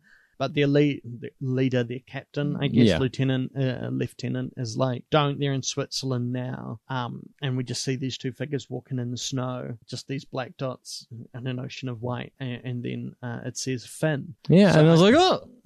Which is weird because I felt almost sure, my memory of my first time seeing it, but it's a film that's pretty big in the canon. I was like, I was sure they died at the end of this. Right, I'm sure this was a Great Escape or Alien Covenant where everyone dies at the end. It really feels like a film where they're going to die. Yeah. And Wikipedia informs me, just to quote from the best source possible, is an early script version of La Grande Illusion had Rosenthal and Marichal agreeing to meet in a restaurant at the end of the war. Right. And then the final scene was everyone celebrating the armistice in that restaurant, but 2 empty chairs. So the implication being that they died somewhere in Switzerland. Which I I feel like maybe that's the picture I had in my mind. Right, yeah. And it does, as much as this is a film about the point, like, this is a film, what this film has taught me, not much about trying to escape, though I could try walking for 20 days. Let me just time dash. I forgot that all my limbs and ribs are broken. So that was just me saying time dash, and no time actually passed. But this film is clearly about class and about how to the aristocrats, war is just a fun game and how that's a terrible thing and needs to stop. Yeah. And about how the aristocrats are playing a board game of risk that the working and to a lesser extent middle classes are paying in blood. Absolutely. And the best solution to that is the aristocracy to sacrifice themselves so the people below them can escape. Yeah. And also for them to like stop pretending like it's a game. Yeah, and that the only way within that broken system for people to succeed is to become monsters. Like that is the arc of of the lead, whose name I just forgot, of Marichal, is that he comes in as he's worked his way up from nothing, but by doing terrible things, by being in a war, and that war is pointless, violent, and dark. 2 things. I think I'm the first. Yeah. I think no other person has ever said that before. War. I think like both of us, and specifically you, are headed for, I don't know, a Pulitzer. Yeah. Peabody. Yeah, Peabody. A Poddy. A Googfell.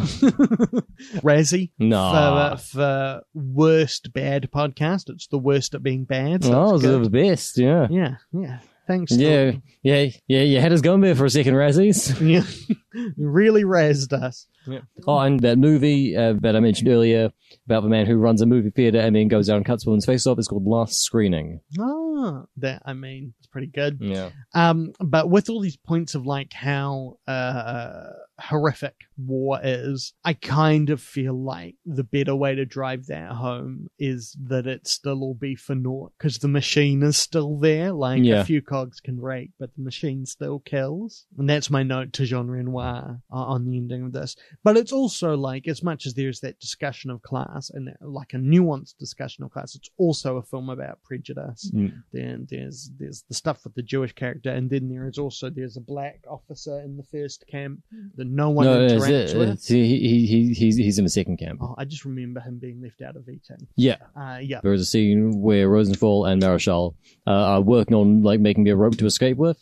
And this black officer is he's been like painting or something, and he comes over to show them his painting, like, hey, this is a cool painting I did. Yeah. And they just don't even look at him. It's great. Yeah. And very modern. Yes. In that, which is to say that its politics have aged well. Yeah, absolutely. Because as you say, it's very brave of us to say. But I think war is a game played by the rich to enlarge their own pockets at the cost of churning young, poor people into a meat grinder that turns them into either sociopaths or corpses. Yes. Or correct. Or people with PTSD. And it is heartbreaking that Renoir can make a film that makes every point in this film. Nothing has been addressed. Every bit of it is right. Yeah. And it is like the only called shot it makes that is wrong is when he's like, after this war, the aristocracy will be over. And you're like, oh, I wish.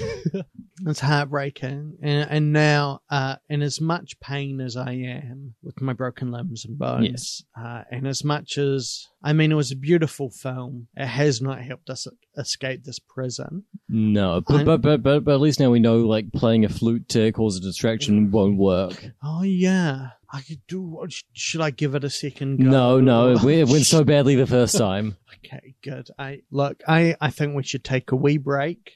Oh no, but first, I know it's almost frivolous considering we live in this horrific panopticon that keeps committing acts of violence on us, and also within the fiction we are trapped in a panopticon.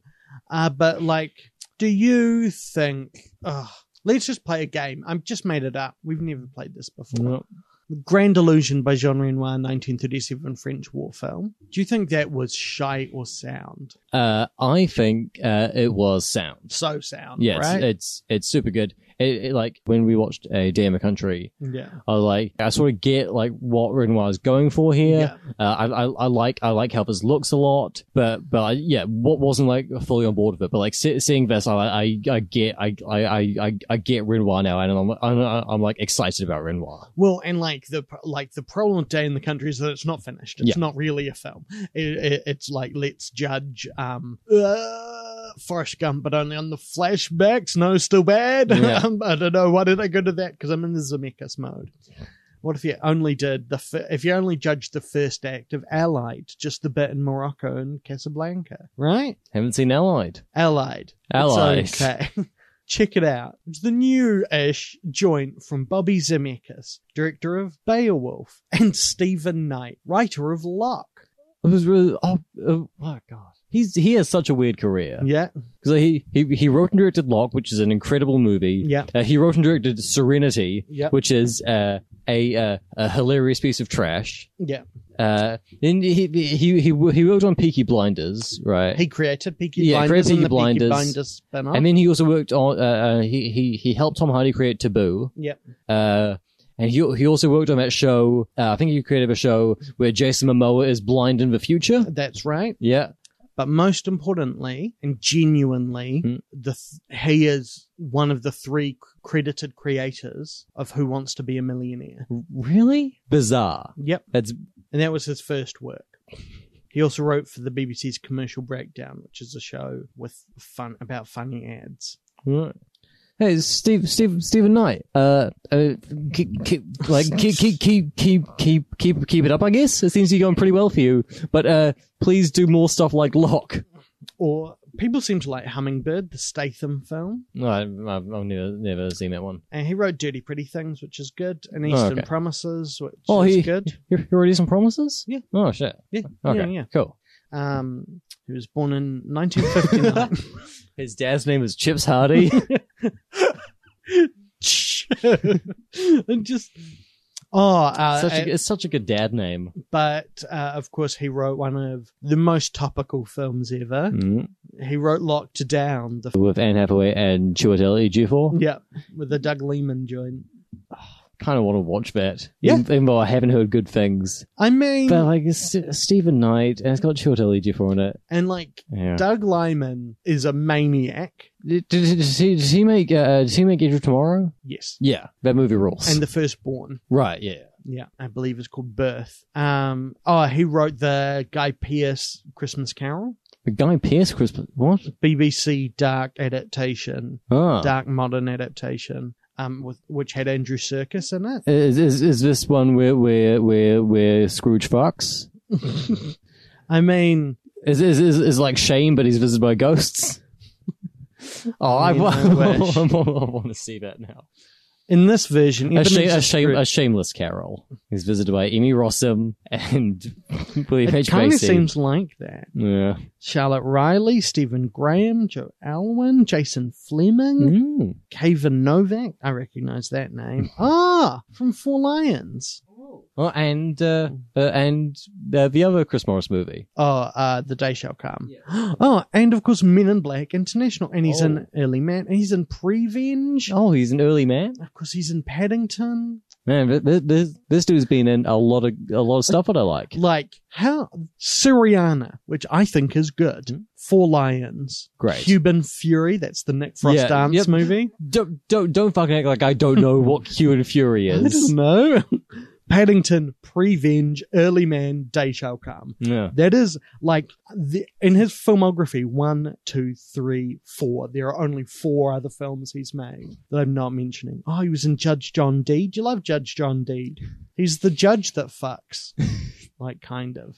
Oh, and he's in Time of the Doctor. He's the voice of Handles. Who's The Doctor's technically longest running companion. When the Doctor is trapped in the town of Christmas on Trenzalore, right. and he has a decapitated cyberhead. Oh, right. His Handle, who he calls Handles, his voice is Kevin Novak. Oh, shit. That's cool. It's good. Oh, he's in A Quiet Night In, The Inside Number 9. He's the voice of Brains on Thunderbirds I Go. Holy shit, is Kevin Novak the best actor in the world? He's on the What We Do in the Shadows TV show. Oh, right, yeah. He was Dumbledore on Robot Chicken. He's been a guest voice on Archer. Holy shit. Okay, he is on Danger Mouse. He's in the recurring cast. He plays 2 roles. One is Dr. Lou Lucifer, Dr. Lucifer, and the other is Isambard King Kong Brunel. Oh my god. Kevin Novak. What a fuck. Okay, so that's a lot to take in. So I propose that I should heal my bones. So I'll go to the med bay. Yeah, well, first we have to put you in a pit for 6 months where we can use ropes to heal your bones. Yeah, that's the best way. And then with but 12 hours until Marion Cotillard and Tom Hardy blow up a nuke, I'm going to spend quite a lot of time pouring petrol on a building so it burns in a bat symbol. Yeah. Because that's a good use of my time. The Rhino from Spider-Man. Tom Hardy in The Dark Knight Rises. Yeah. Good performance. Yeah. I like that voice a lot. Yeah. And people should stop being mean about it. I think I can understand how people think it's silly. But of course it's silly. But they're the people who, everyone agrees that it's silly. It is thinking that things are silly are bad. Yeah. And that, it is like, was being caught in this plane part of your plan? Yes. So, let's have an impression. Aidan Gillen, it's the FBI guy. Yeah. When he's like, it's just the most, hello, yeah, okay. So there's only Yeah. one. I only put one of you on the manifest. And then he goes to put him by the door. And then he's like, oh, yeah, so what's your plan now? And then Tom Hardy goes like, crashing this plane. And it's like, yeah, good. Yeah. It's so fucking sweet ass. Like, Yeah, and then the bit where those two lines are kind of like written in a way that they don't really work together, where he's like, "Oh, it's gonna hurt." no, please, it would be very Oh, painful. It'll be very painful. Well, yeah, what's going on? He's like, "Oh, well, you're a big guy." Like, "Oh, for you." I feel quite good because I wrote before The Dark Knight Rises came out. I wrote a play with ask me what the title is. Hey, Yuva, what was the name of that play that you wrote? The full title of the play was The Presentation of Findings of My Scientific Survey of the First 7,500 Days of My Life, presented in the interests of helping you live a better life. And there was a point in that where you wouldn't know it, but it ended up with lots of people having just very emotional outbursts, and someone yelled at someone like, God damn it, this is so embarrassing. And they're like, oh, don't say that. And they go, and then the person responds, no, embarrassing for you. And I was like, oh, I did what Christopher Nolan was trying to do. And then, of course, after that was nearly 3 hours of me working to avoid Joseph Gordon-Levitt mentioning that his first name is Robin. Yeah. Well, his real first name, because he changed his name or whatever. No, he goes by his middle name. Oh, right. He goes by his That's middle the name. whole, the hoariest and creakiest scene in the history of film. Just like, I've got an interview. I don't have anyone by that name here. Oh, it might be under my middle name. Oh, you should go by your first name. It's a nice name. Robin. And you're just like, oh, no. Just make him Dick Grayson. Yeah. Just announce him as Dick Grayson and be like, this is our fucking take on Dick Grayson or Damian Wayne or Jason Todd, is that he's a beat cop. And like, that's the spin on it. And same with Talia al Ghul. Like, don't need the whole, just that film is, all the twists are pointless. Yeah. Except, of course, the twist that Tom Hardy is the good guy and that we should retake cities from financial overlords. Yeah, but not by blowing up all the bridges and then putting a nuke in the middle of the city. Not quite sure how that helps his goals. I mean, that's very funny. How else would you? Okay, so we're in the Panopticon in which we exist. Yes. Is in Auckland. We're going to take this over, turn it into a socialist state. First thing I'm going to do, blow up the Harbour Bridge. No more North Shore. Yeah. People in Albany, you're going to have to drive around. And then we just, okay, it's really quite hard to isolate Auckland. Yeah. I've got it. Yeah. We explode all the volcanoes. And then we live under the magma, like magmen. No, the name of it, we're in the North Island of Aotearoa, which is Te Whanganui Atara, which... it's a big old fish. It's a big old fish. The Maui of Moana fame fished out of the sea. I think if we head down to the head... And then his fucking shithead brothers, they went all over and they chopped it up. But if we go down to Wellington, which is the head, and wake it up, we could get the whole of the North Island could be swimming around. That's a security drone tasing me. So luckily I found us another film. As I mentioned, there were 2 films. Yeah, now that it's been 6 months and we've healed all your bones. Yeah. It's great. Yeah. I've taken some flute lessons. Yeah, and you're ready to climb out of this panopticon. And there was a second prison escape film. It's called Fortress. And Fortress? That's a word they used in Grand Illusion. Yeah. That connects. Good. Yeah, good pick by me. Yeah, well, you want to do chicken. You want to do Chicken Run. Chicken Run is good. I want to talk about Chicken Run, and it's pretty much the best time to talk about Melbourne Gisborne. And Jane Horrocks. When else are we going to talk about Jane Horrocks on this cast? I don't know. I have no idea what else Jane Horrocks has been in. We'll talk about Chicken Run when we do our Altman and Aardman series. What would you pair with Chicken Run? Dr. T and the Woman. Okay.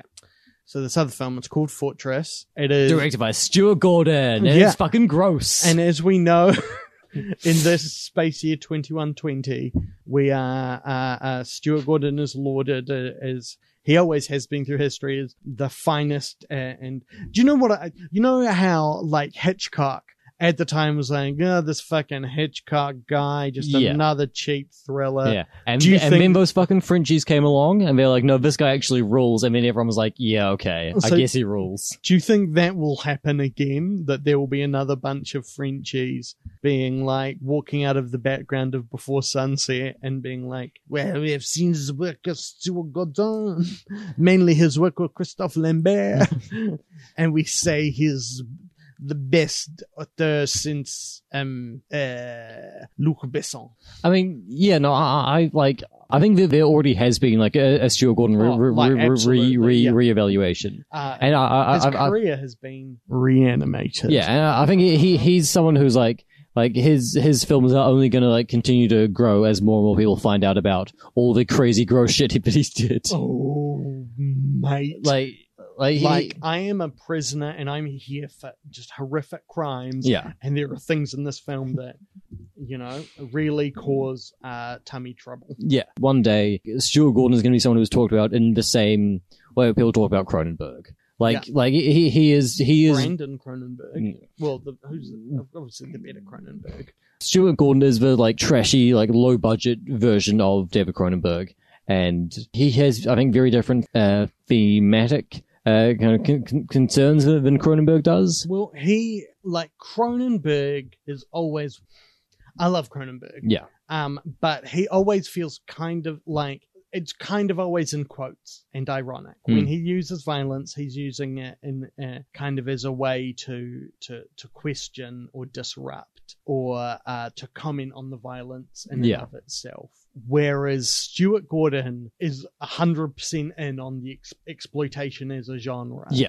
And is like, no. The point of Fortress isn't about the prison industrial complex. It's about how cool would it be if little bombs had been put in everyone's intestines. And what is the term? Intestinators is what they're called. Intestinators, and you have Kurtwood Smith saying intestinate them, and then their stomachs just explode and kill them, and that's good. Or someone will say, activate random intestination, and just a bunch of prisoners will get intestinated. Yeah, well, there are two levels. Like green, you're fine. Orange, it is unspeakable pain, and red, your stomach explodes.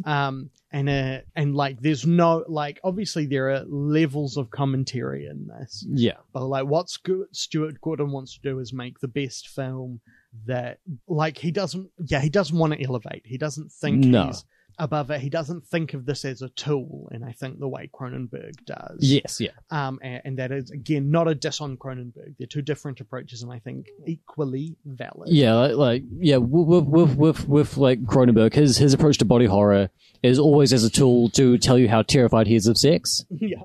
Whereas Stuart Gordon, he isn't terrified of sex, but he's like, sex is hilarious and kind of gross. No, like his approach to sex is to be like, hey, you guys ever heard that I've had sex? Because there is one sex scene in this, but it is like porn.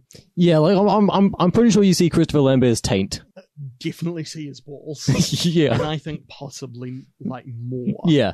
And I think part of that is that this film was... I want to say that this film was being made for VHS release, and I didn't think that much detail was needed. Probably. But this film had a budget of $15 million. It was like that would like definitely be like one of Gordon's biggest budgets. Oh yeah, absolutely. Yeah. The story he tells... And like that money is on screen for the most part. Like this movie takes place in like a crazy giant practical sets.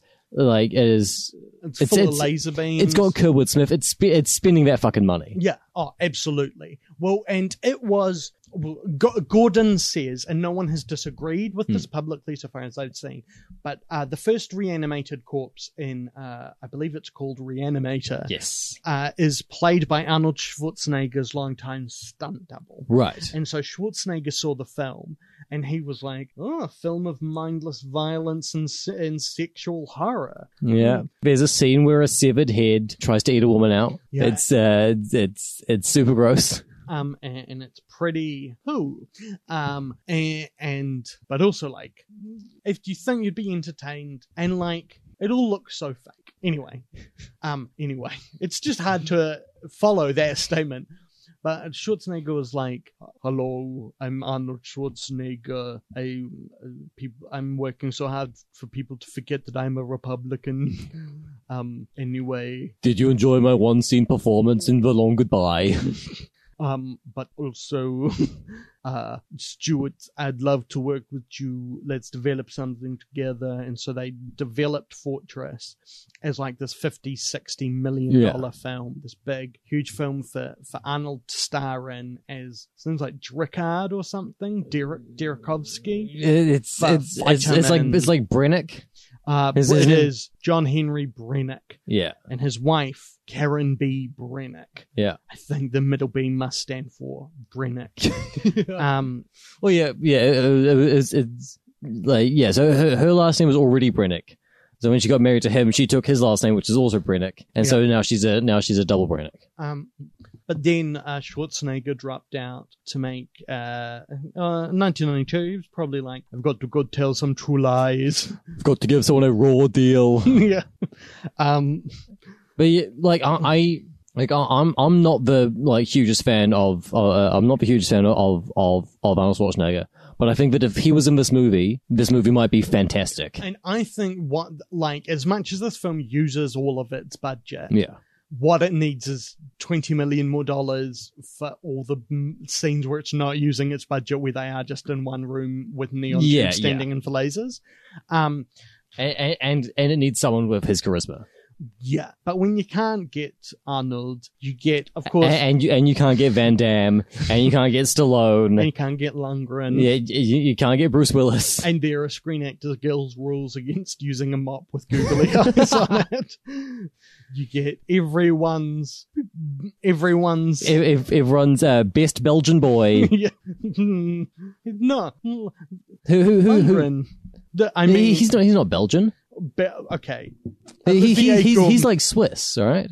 Who is it? Belgian action guy. It is Van Damme. Van Damme, yeah. But also Jeremy Renier or Olivier Gourmet. Every time someone says Jeremy Renier's name, I'm like, oh, you're just saying Jeremy Renner weird? I mean, okay. So, if anyone who doesn't know, there is a French actor called Jeremy Renier who looks a lot like Jeremy Renner. Let's be clear, considering it is the context of the conversation we're having. Jeremy Renier is Belgian. Right, yes, thank you. He does mostly movies in France because there's not a huge Belgian film industry. But yeah, I mean, he is called Jeremy Renier, and it is spelt Jeremy Renner, basically. Yeah. And he looks incredibly similar to Jeremy Renner. Yeah, but most importantly, Jeremy Renier, he good. Good. I mean, except for God, what is it called? The film he shot in New Zealand. Mm-hmm. What is it? Based on the Elizabeth Knox book. Oh, that's right. Called A Heavenly Vintage in most of the world. Oh, is that the one with Keisha Castle Hughes? Yeah. And Vera Farmiga. Right, yeah. And everyone's favourite Hannibal Lecter, Gaspard Ulliel. Oh, that's right. Yeah. That's why I know that movie, because I was looking through his filmography once. Yeah. It's a bad adaptation of a very good book. Right. By Nikki Caro, who wrote that whale. Yep. And all the way to Mulan. Oh, right. There is a sequel to Fortress called Fortress 2 Re-Entry. Oh, we should have watched that. Directed by Jeff Murphy, New Zealand filmmaker. Oh, okay. He is second unit director on Lord of the Rings. Goodbye Pork Pie. Married to Mira Tomita, who is certainly our finest documentarian and a strong argument for the best director to come out of this country. Well, she was one. There was that documentary about her a few years ago. Yeah. And she made a bunch of great stuff. Patu, Maori, Hotere, Shooting of Dominic Kaifata. Yeah, Bastion Point, Day 507. Check that shit out. It's incroyable. Oh, she died outside the studios of Maori Television. I guess someone's got to. Yeah, and then her son made a documentary about her, but she's like the best chronicler of radical Indigenous political action in New Zealand. Right. And yeah, like Branavan Gananalingam, to be mentioned a second time on this podcast, wrote a very touching article about her and her work. Oh, okay. Check that out. I believe it is on the Pantograph Punch, which is it's a good website. You must have written for them. Oh. Oh. I've written for no one. You on the other hand. Oh yeah, no, sorry. I was trying to work out to what I'm working as my new catchphrase, which is I wouldn't know that feeling. I've got a proposed new segment. Yeah. It's called Pitch a Bad Bit. It's ASMR PG, which is an ASMR reading of the Parent's Guide on IMDb to the films we watched. And also as you do more of it, you can upgrade your skills and explore the world more. Sex and nudity, moderate. You see Christopher Lambert's balls. Full rear female nudity and female breast nudity are shown a few times. There's also some dicks in the scene where all the men have to walk naked. Violence and gore. Severe. It's a good guess from me. It's extremely violent, bloody, gory, and graphic. Yes, it is. 2 men are blown to bits. One man has a hole blown through him. Another's man's stomach blast out from inside. Alcohol, drugs, and smoking. Mild. A man drinks some champagne. But it's not just regular champagne. It's champagne that's been drugged somehow. And we know that it's been drugged because, like, how do you feel? And he's like, I feel great. And then falls over sideways like he's Buster Keaton being bumped on the bonds. Or someone being killed with a hammer. So this Fortress film, the Fortress it describes seems very much like the Fortress we find ourselves trapped in now. Yes. So a futuristic and neo-fascist panopticon. Well, it's interesting because obviously Fortress... The sort of prison where people get thrown in for totally minor infractions, like having a second child or killing the Spider-Man or attempting to kill the Spider-Man. Or being shot down. Remember? Yep. I was being shot down over enemy territory. Also in for that.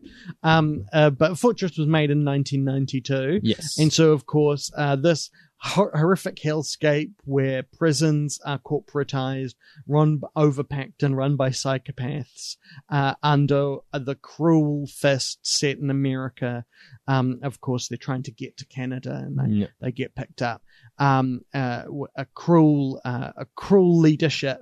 It's hard to know how easily it could have predicted the year it's set in, 2017. The future.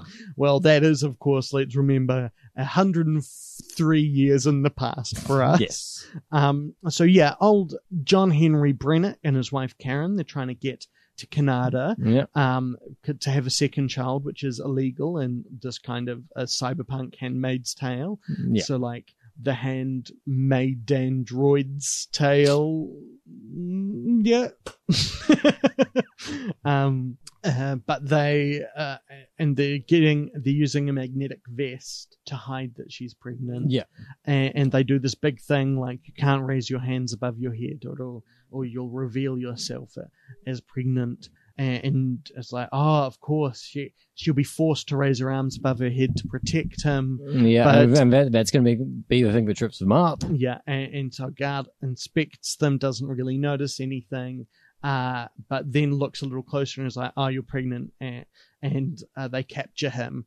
But of course, they set the dogs on Christophe Lambert. Yeah, and this is the first moment you get reminded that it's a Stuart Gordon movie. Because like for the first few minutes, you're just like, yeah, this is just kind of like a generic like bad sci-fi movie, whatever. And then they set some fucking Dobermans on Christophe Lambert. One for each arm. Yeah, and these fucking dogs just start ripping out chunks of his flesh. And was not expecting to see that in this movie. But as soon as it happened, I was like, right, yes, I'm watching a Stuart Gordon movie. The human body is made of meat. And they're taken into this fortress prison run by Mental, who are some Weyland-Yutani style some big future conglomerate that owns all the prisons and owns all of the prisoners' brains. When you enter, it scans your brain, and of course, as we're in the future, we know this is an incredibly accurate portrayal of the technology, which to someone in the past would simply look like someone with a grid pattern on a slide projector being passed over someone's face. But we know that... And then video camera footage of people having sex, which is what is going on in everyone's dreams all the time. Along the way, they meet Clinton Collins Jr. as Gomez. Clifton? Or Clifton, you're right. Yeah. It is Clifton Collins Jr., who had later gone to be in Boondock Saints 2, All Saints Day, and a bunch of other stuff that is less bad than that. Yeah, Babel. Yeah. Which is, I think, good. And you say he was in Traffic? I believe so. Yeah. He's been in the only movie to win a Best Picture over another movie by the same director. I mean, Zemeckis basically directed Pulp Fiction when Forrest Gump beat it. You know, like, that's the story. So much of it, like, you know how Roger Avery basically wrote the script and Tarantino took credit. It's Zemeckis mainly directed it. When you look at that film, it's got Zemeckis all over it. I mean, it does have 50s nostalgia. True. And that is the only thing that defines Zemeckis' style. Until he decided, no, the thing that defines my style is weird CG monsters. I have to tell you that, like, Welcome to Marwen has an amount of women's foot stuff in it that that was the one where him and Tarantino switched. Yeah. That was just like, I did one for you, now you do one for me. The amount of foot stuff in that film entirely, like, in one swoop, outbalances the whole of Tarantino's filmography. And that includes, like, do you remember the set? Yes. No, let's not. And he goes about Death Proof? Or any of them. Yeah. I was just like... I've seen Death Proof where Kurt Russell licks Rosario Dawson's feet. Shit, man. Yeah. So, Fortress.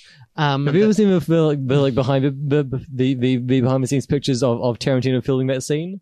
He's just getting real close in with the camera.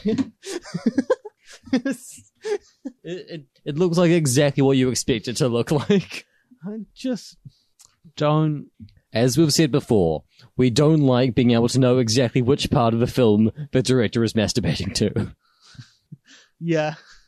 And I mean, like, Fortress is one of those films, but that's because there is a scene that's just porn. Yeah, but with no female nudity. She's wearing. I mean, but like at other points, yeah. Like in that sex scene, she's wearing like a night dress the whole time. No, you can see her butt. That counts. I was too focused on Christopher. I was too focused on Christopher Lambert's taint. This fortress is run by... before we get inside the fortress, we see a sweet matte painting of the outside of the fortress. Right, of course. Which, like, love your matte paintings. I do, and like... Sorry, one sec. It's Finn's matte painting minute. Guys, we get another fucking matte painting in this movie. It's been so long since we've had a good matte painting, and I love them so much, and like 2 years ago, didn't really care about matte paintings, but like something's happened, and now I think matte paintings are one of my favorite things to see in a movie, and it's just so nice whenever I get to see like a really like good matte painting, and it's just like you see the truck like driving down the road. This is all like shot in Australia, like driving down the road in the outback. And then you see it like turning into this matte painting of like the opening of the underground bunker and all the like buildings surrounding it. It's so good. That was Finn's matte painting minute. I can feel joy again.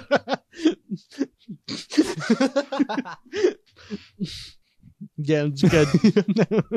It's a funny bit, but I'll admit through most of that I was reading this article about a talk by Sally Menke about the 6 camera techniques that objectify women. Oh, yeah. Let's count in Fortress how this is. How many there are in Fortress? Number 1, point of view, male subject, female object. Yes, Yeah. the extended scenes of Kurtwood Smith literally staring at what is her name? Her name is Lauren Lachlan, I believe. Yes, yeah. At her naked body, admittedly on a screen, like it could not be any more that than it like, is. she is literally a character in a dream in both scenes. Yep.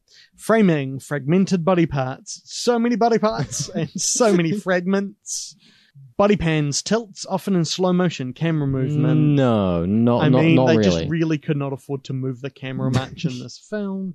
Lighting, male lighting versus fantasy lighting, 3D versus 2D lighting. Probably, yeah. And of course, narrative position. The sexualized female body exists outside the narrative flow. This is entirely about a film about a man trying to break him and his pregnant wife out of prison that manages through the dream technique to still sexualize her, I think. Yeah. Yes. One example it uses, it's examples I disagree with because they are Carrie, Blade Runner 2049 and Silence of the Lambs, which I think are all commenting on that thing. Yes, I mean, like, Silence of the Lambs is explicitly commenting on that. Yeah. And like multiple times, it makes it very clear.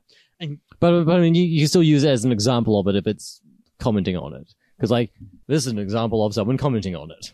Yeah. I'm still burned from there was a good article about how cyberpunk isn't really taking off. They're trying to do cyberpunk again, it's not really taking off. And like, why is that? I mean, the answer is pretty obvious. Cyberpunk was never a mainstream genre. Yeah. Like, the closest to a major cyberpunk success is The Matrix. Yes. And even that its success was as an action film. Yeah. But there was a lot of people being like, oh, it's because modern cyberpunk doesn't understand what cyberpunk is. And always talking about Blade Runner 2049. I'm like, no, fuck you. That film understands cyberpunk. It absolutely. Be nice about that very successful and very expensive film that lots of people like, but I also like. What was it very successful? I thought it was like kind of a bomb. I think it's one of those that only made $200 million instead of $400 million. It cost $150 to $180 and made $260. Yeah, that's not enough. Yeah, but it's like it made $250 million. Yes. You know? Yeah, but they like with like the marketing and stuff, they spent that much on it. Yeah, but they shouldn't have. No, absolutely not. But also they should have, because I like that their movie exists. But also, you could make that film for half that budget if you loosened a lot of copyright laws and started putting a gradated system of wages within unions, including the actors union. And but if you have a budget, you wouldn't be able to get a giant hologram out of Diamos. It costs money. How do they make a hologram that big?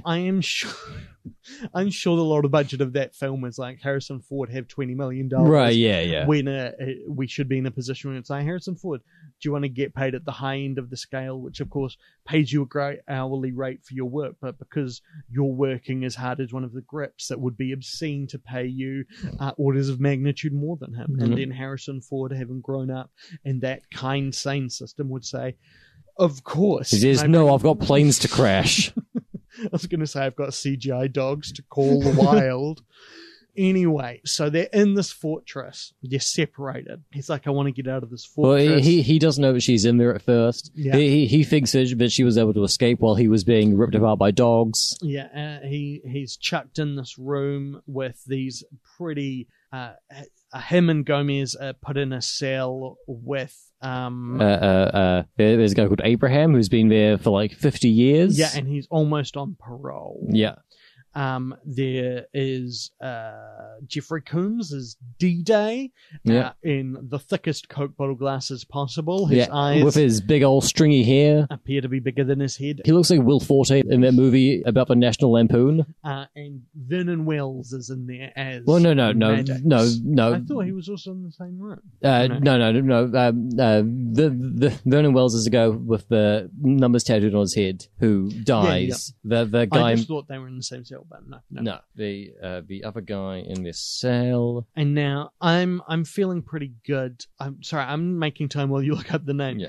That makes me feel pretty good about this film giving us material as to how to escape our prison. Is that like our prison, the bars are not metal, but of course laser beams. And it's interesting, they've even captured the fact that they look like just neon tubes, and that solitary confinement is standing in a ring of blue lasers. Right. So the other guy in the cell is called Stiggs, and he's played by an actor called Tom Towles, who was also in Dog Day Afternoon, Miami Vice, House of a Thousand Corpses, Devil's Rejects. Which Miami Vice? The movie. Oh, yeah. Yeah. He played Colin Farrell. Then what? Then who did Colin Farrell play? He played Miami. Oh, right. And Jamie Foxx was Vice. Yes. Yeah. And Michael Mann was a regular human. Do you know what? You know how Matt Damon plays Dr. Mann in Interstellar? Sure. Do you know what Dr. Mann's first name is? No, I can't remember. Hugh. Oh, right, yes. Of course He's it is. Dr. No, Human. of course it is. Yep. Uh, I should have known something was up with that guy. yeah. Yeah. So they're all in the cell together, and as soon as they get in the cell, Stiggs starts being threatening. There's some there is some implied talk of rape. I think this like I was worried there was going to be like a lot of like prison rape material in this. Yeah. And there's like a bit of it, but it's never like it's never like a joke, and it's never like super gross about it. I think. But I was expecting it to be a lot less tactful than it was. There's one major scene of it, and it is included as a moment of exploitation on a par. Yes. With people exploding, and that is a mark against this film. I think it's a pretty big mark against this film as well, because because I think part of exploitation is you're kind of inherently making light of things. And I hate that as a prisoner. I think like this film is. I think almost everything this film is commenting on, it is doing kind of semi-accidentally. I mean, I don't think that Stuart Gordon is setting out to like have a big take on the like very real problem of people being raped in prison. Yeah. But also, I think he could have handled it a lot worse than he did. Like it's. Yeah. But the real answer, Yeah. But the real answer to it is just not to do it. Yeah. You would not miss it if it was gone. Sure. In the way Yeah. that you would miss people being intestinated. Yes. From this film, the whole place is overseen by Kurtwood Smith as Poe. Yep. Who we learn about halfway through is a cyborg, and of course, like all good cyborgs, He's got some plugs in his stomach. one is just a standard power cord point, and one seems to be like an old serial printer channel. Yeah. And Laurie Loughlin finds him, and he's like, "So you now know the truth. I've got plugs in me." Yeah, like, she like comes around the corner. She's in his room. He's like talking to his fancy all-powerful computer. Yeah. And Z10. Yeah, and she comes around the corner and she sees him, and there are like a bunch of tubes in him and stuff. And for a second, it looks like he's fucking the computer. And I was like, yeah, have this be a plot point. Please take the movie in this direction. I mean, it turns out no, the tubes and stuff are just going into his stomach, not his pants. And you're like, oh, that's slightly disappointing. But then later it turns out that if you stab him with a giant shot of glass, he has blue blood. Yeah. Ooh, good. Like a mixture of Star Wars milk and the blood milk from the Alien films. Yeah. I feel like it's a crossover. Except not acidic, like the alien blood. But alien blood is... No, I'm talking about robot blood milk. Oh, right. Like, yes. Like when Ian Holm is like, I'm going to choke you with this new magazine. Ian Holm loves to choke Bilbo. The killer in From Hell. Oh, really? Yeah. He just spoiled From Hell. I was going to say he plays Aberline, but that is Jonathan Depp's character. So, Fortress. He's in this prison cell. Yeah, run by the Mentel Corporation. Yeah, run by the Mentel Corporation. There are these dudes that begin to know. In a scene which you would only see in a sort of horrifying fascist dystopia. All of these prisoners are forced into hard labor, solely for the purpose of enriching corporations. And one day, while they're working, we meet a character called Mannix, who's been hinted at before by Stiggs as like Mannix is a friend of his, and Mannix likes to rape and or kill people. Yep. And he's got a number written on his head. 187, and that's the like federal murder statute or whatever. Yeah. You know, those criminals, they love federal statutes. Well, they love telling the people who's caught them the crime they've committed. Yeah. They're like, just so we're clear. It would be like, hypothetically, Michael Bay making a film with an extended scene where a character explains the Romeo and Juliet law, including revealing they have a laminated card. Which, not to get too far off track, but like in Transformers 4, whatever. Well, wait, so he does do that? I was talking about it purely as a hypothetical. So like, that actually makes it, that makes it so much worse. Because, like, in the film, there's a guy who's, like, 23 or something, and his girlfriend's 17. Yeah. And he has this card that says, the law says that because we started dating when we were both underage, that means it's okay. So when he was 17, that was 5 years earlier. So, like, he would have been 17 and she would have been 12 when they started dating, which is so much worse than a 17-year-old and a 23-year-old dating. You know, I'm really beginning to think that Michael Bay films might contain some somewhat horrific sexual content when you scratch the surface of them. Yes. I don't think there's... Like, I'm thinking back on, like, the scene where a woman seduces Shia LaBeouf in Transformers Revenge of the Fallen when he goes to college, and the film sexualizes her, you know, staring...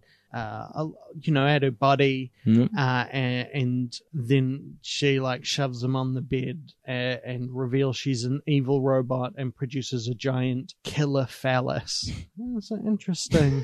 No, that's fine to me. I think the scene in Transformers 3: Dark of the Moon where someone is describing a car and like, look at these curves built for power, and at the same time Michael Bay in the editing bay, and it was named after him because he loves so many cats, is showing us shots of a woman's body as kind of like a Kuleshov ironic juxtaposition thing. I think that is good and cool. So yeah, no, you're one. I think that's a bad apple that's spoiling the... I'm thinking about when they burn that woman and call her a witch in Bad Boys for Life, a film that's very much in the shadow of Bayhem. Absolutely. Nah, that's fine. It's good. Actually, I think that's great. Yeah. I've never seen any of his other movies, so I can't comment on any of those. Well, you really should. I mean... I've seen parts of Armageddon. Well, like, they hurt a bit, but you get a lot out of them, you know? You gotta do it. No pain, no gain. He directed the film Pain and Gain. Finn, you're not laughing. Finn. One day, they're doing some hard labor. They're like digging some tunnels and stuff, and we hear a scream, and we see that Mannix, played by Vernon Wells, is raping Gomez. Yeah, it's not good. It's not good. So then John Brennick, our tough, cool hero, who definitely has an American accent. No, I like as someone with an American accent, Masrel. He goes over and he tries to fight Mannix, and then they go into a fight. And then they get intestinated because fighting's... you get intestinated when you go in. They're put in solitary for the fight. And that's why they put in... everyone is intestinated as they enter, and then they go into that hallway where that guy's like, I've got to run away because we've got to show how intestinating is done. And sure. Then but like, I thought they got intestinated to like break up the fight. There is a lot of intestination in this film. Yeah. But I think the thing is inserted as soon as you arrive in. Yeah, it gets put in as soon as they arrive in prison. I'm not saying the intestinator was activated to break up the fight. Oh yeah, no. Yeah. Okay, I thought you were saying intestinated, as in they had the intestinator put into them. But no, you were meaning intestinated as the intestination was applied from the intestinator onto their intestines. Yes. Right, and it wasn't an intest. No. Okay, we've got it now? Great. So, yeah, so then... Who's on first? Me. Finn Nicholas, am on first base. I hit the ball, didn't hit it great, but I hit it okay. Don't you think it's crazy that this film, made in 1992, 118 years ago from us now, this Panopticon prison predicted the very intestinators we've got in our guts? Well, I don't think it was a prediction so much as they saw the movie and was like, right. that's why it's in our, like, it's in the prison archive. Oh, right. Like how flip phones don't accidentally look like communicators from Star Trek. They were designed to look like communicators. Just like how the only book is in our library is a book by Jeremy Bentham where he says we just have panopticons. Yeah. Great stuff, Jeremy Bentham. You held invent utilitarianism and then you made mind prisons. I think one really cancels out the other. Yeah, very much so. I believe that. And now, see, in this film, it's pretty random who is intestinated and when. Later, when he gets into a fight with Maddox, that's John, Christophe Lambert, just giving the most emotional performance I've ever seen from a man who I would also just describe as a side of beef. And like Maddox is interesting because he's like a character from Clay Fighter. Like he's just like lumps with a face gashed into it. Yeah, like he's played by Vernon Wells, who was the bad guy in Mad Max 2. Yeah, and he's just a Mad Max villain in this movie, but without the wasteland makeup. I mean, this is he's just like a man made of crazy violence. Like, you could tell me this film was set in the Mad Max universe, and I would buy it. Yeah, which it like basically is. Yeah, it's filmed in Australia. Like, you could just say this is set like 5 years before the first Mad Max movie. When like society is shit, but it hasn't fully disintegrated yet. Yeah, Mad Max, thumbs up. Mad Max 2. Thumbs up. Mad Max 3. Thumbs in the middle. Mad Max Fury Road. 2 thumbs up. Yeah, no. What a holy... I like it in depth. Who's excited for 3,000 Years of Solitude, or whatever that movie's called? Where Idris Elba plays a genie with Tilda Swinton and it's directed by George Miller. I mean, I'll see anything he does. Yeah. But also, I mean, yes, I know, but I don't know. Look, if this is the man who brought us both Mad Max Fury Road and Happy Feet, I'm sure we can do a genie movie. I mean, Babe Pig in the City is what I'd slot into that statement rather than Happy Feet. It was just like, I wasn't picking like his other masterpiece. I was just picking like, what's the most different movie from Mad Max Fury Road? True. I'd still say Babe Pig in the City. Yeah, but it's got like tons of humans in it though. But so does Happy Feet. No, but it's all CGI. No, there are living humans in Happy Feet. Oh, right, there are. Yeah. Oh, God, I forgot about that. Got you. Yeah. Hang your head in shame. Now go up to the Panopticon guard and insult them so you get tased. Time dash. Oh, you're okay. They tased you a lot. You're still crackling with the electricity. Your hair is pointing on end. Okay. So, they get put in solitary, which is... So both movies have people been put in solitary. Yep. Another connection. Great job. Why? No, the only connection we care about is that they will help us escape the prison we are in. And they both say fortress in them. That's right. So they're in solitary. So in this movie, solitary means you stand in different sorts of laser beams. So the usual laser beams that keep them in their cells, those are red. It is. These laser beams, blue. You have to stand up in like a... You just stand up and then the laser beams are in a circle around you, and if you move at all, you're going to get burned by the lasers. Imagine an agonizer from Star Trek, but instead of glass, it's blue laser beams. Yeah. And they have to stand there and they get interrogated by the computer, and the computer's like, you're going to have to stand there until you tell us who started the fight, because fighting is against the rules. Yeah. And it really does seem like they should just intestinize them. Yeah. And Gomez is obviously like, so it's Gomez, Brennick, and Maddox who are each in an isolation laser cage, and Gomez is being made to like say who it was who instigated the fight, and he doesn't want to say it was Brennick because he doesn't want to sell out his friend who saved him, and he doesn't want to say it was Maddox because he's a murderer and a rapist, and he's scared of him, and so he's very worried. And then because he's the hero of the movie, eventually Brennick's like, I did it. I was like, I got halfway through and I was like, I should say it again, but with his accent. I mean, no, I can't do that. Do an impression of Christophe Lambert's accent. I don't think I even have a clue as to how I would do it. Go on, try. No, just see what happens. It's just going to be Swedish Chef again. That's what happened before. But is that what that was? yeah, I was like, I'm going to do Belgian. Nope, can't do Belgian.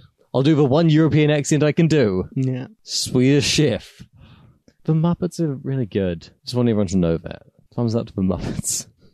Sweetums, Dr. Teeth, Zoot, Floyd, Animal, Janice, Scooter, Kermit, Miss Piggy, Sam the Eagle, Crazy Harry, Jason Segel, all your favorite Muppets. Love them all. Pepe the racist shrimp. So, New Zealand. so John is taken to the mind wipe chamber Yes. because Because fighting is against the rules. because fighting is against the rules in this future prison, which is in the past. And at the same time, Poe has a big old crush on Karen, and as I see, that's your boy. I won't mind wipe him if you stay with me, and we, So, like, as John's been put in the mind wipe chamber, which is just like a big gyroscope that he's strapped into and it spins around. It's, yeah, it's It looks amazing. pretty fun. It is. This is the bit of the film where, because let me just read to you the opening of Fortress's Wikipedia page. Fortress is a 1992 science fiction action film directed by Stuart Gordon and shot at Warner Brothers Movie World in Queensland, Australia, which is a theme park. Yes. And this is the bit of the film where you're like, oh, this is definitely shot at a theme park. Yeah. Because it is just one of those spinning gyroscopes that you're in the middle, you hold the ends, and then Stuart Gordon does a lot of like early 90s iMovie Quantel video effects. Yeah, for like 5 minutes, the movie just turns into a sort of like low budget version of Vampire of 2001, where it's just colors and lights and his face just over and over again, and everything's like dissolving into each other and stuff. But yeah, so just before they activate the mind wiping gyroscope, they bring in Karen to say like, "Hey, don't get mind wiped or whatever," and just like apologize for doing a fight. And he's like, "No, I'm not going to do that." And then they mind wipe him. After 3 days of being in the mind wipe machine, Kurtwood Smith brings up to his room and is like, "Hey, I'll let your husband out of the mind wipe chamber, but you've got to come and live with me in my quarters." And she's like, "No, you're a gross Kurtwood Smith, and my husband's a hot hunk." And he's like, "I don't care." And then Kurtwood sort of like points at the screen and says like, "Him? I mean, kind of." At this point, his face is made of bruises. You sure you still want that? And also, like, he's Christopher Lambert. Who's like everyone and thus no one's idea of an attractive man. Yeah, like he sort of looks like Thomas Jane a bit, but like he looks like someone forgot Thomas Jane. Yeah, he looks like a sun-bleached cardboard dandy of like Tom Cruise, I guess. Yeah, like, sort of. A lot of the details have worn away. And eventually she's like, "Yeah, sure, I'll come and live with you in your weird future dystopia quarters." And so Brannick is let out. He goes back to his cell, and he is Jack Nicholson at the end of One Flew Over the Cuckoo's Nest. Yeah. He is just an empty shell of a human being. He cannot talk. He cannot emote. He has he is basically dead inside. And then there is a 4-month time dash. Yeah. And we know this because his hair grows long. Yeah.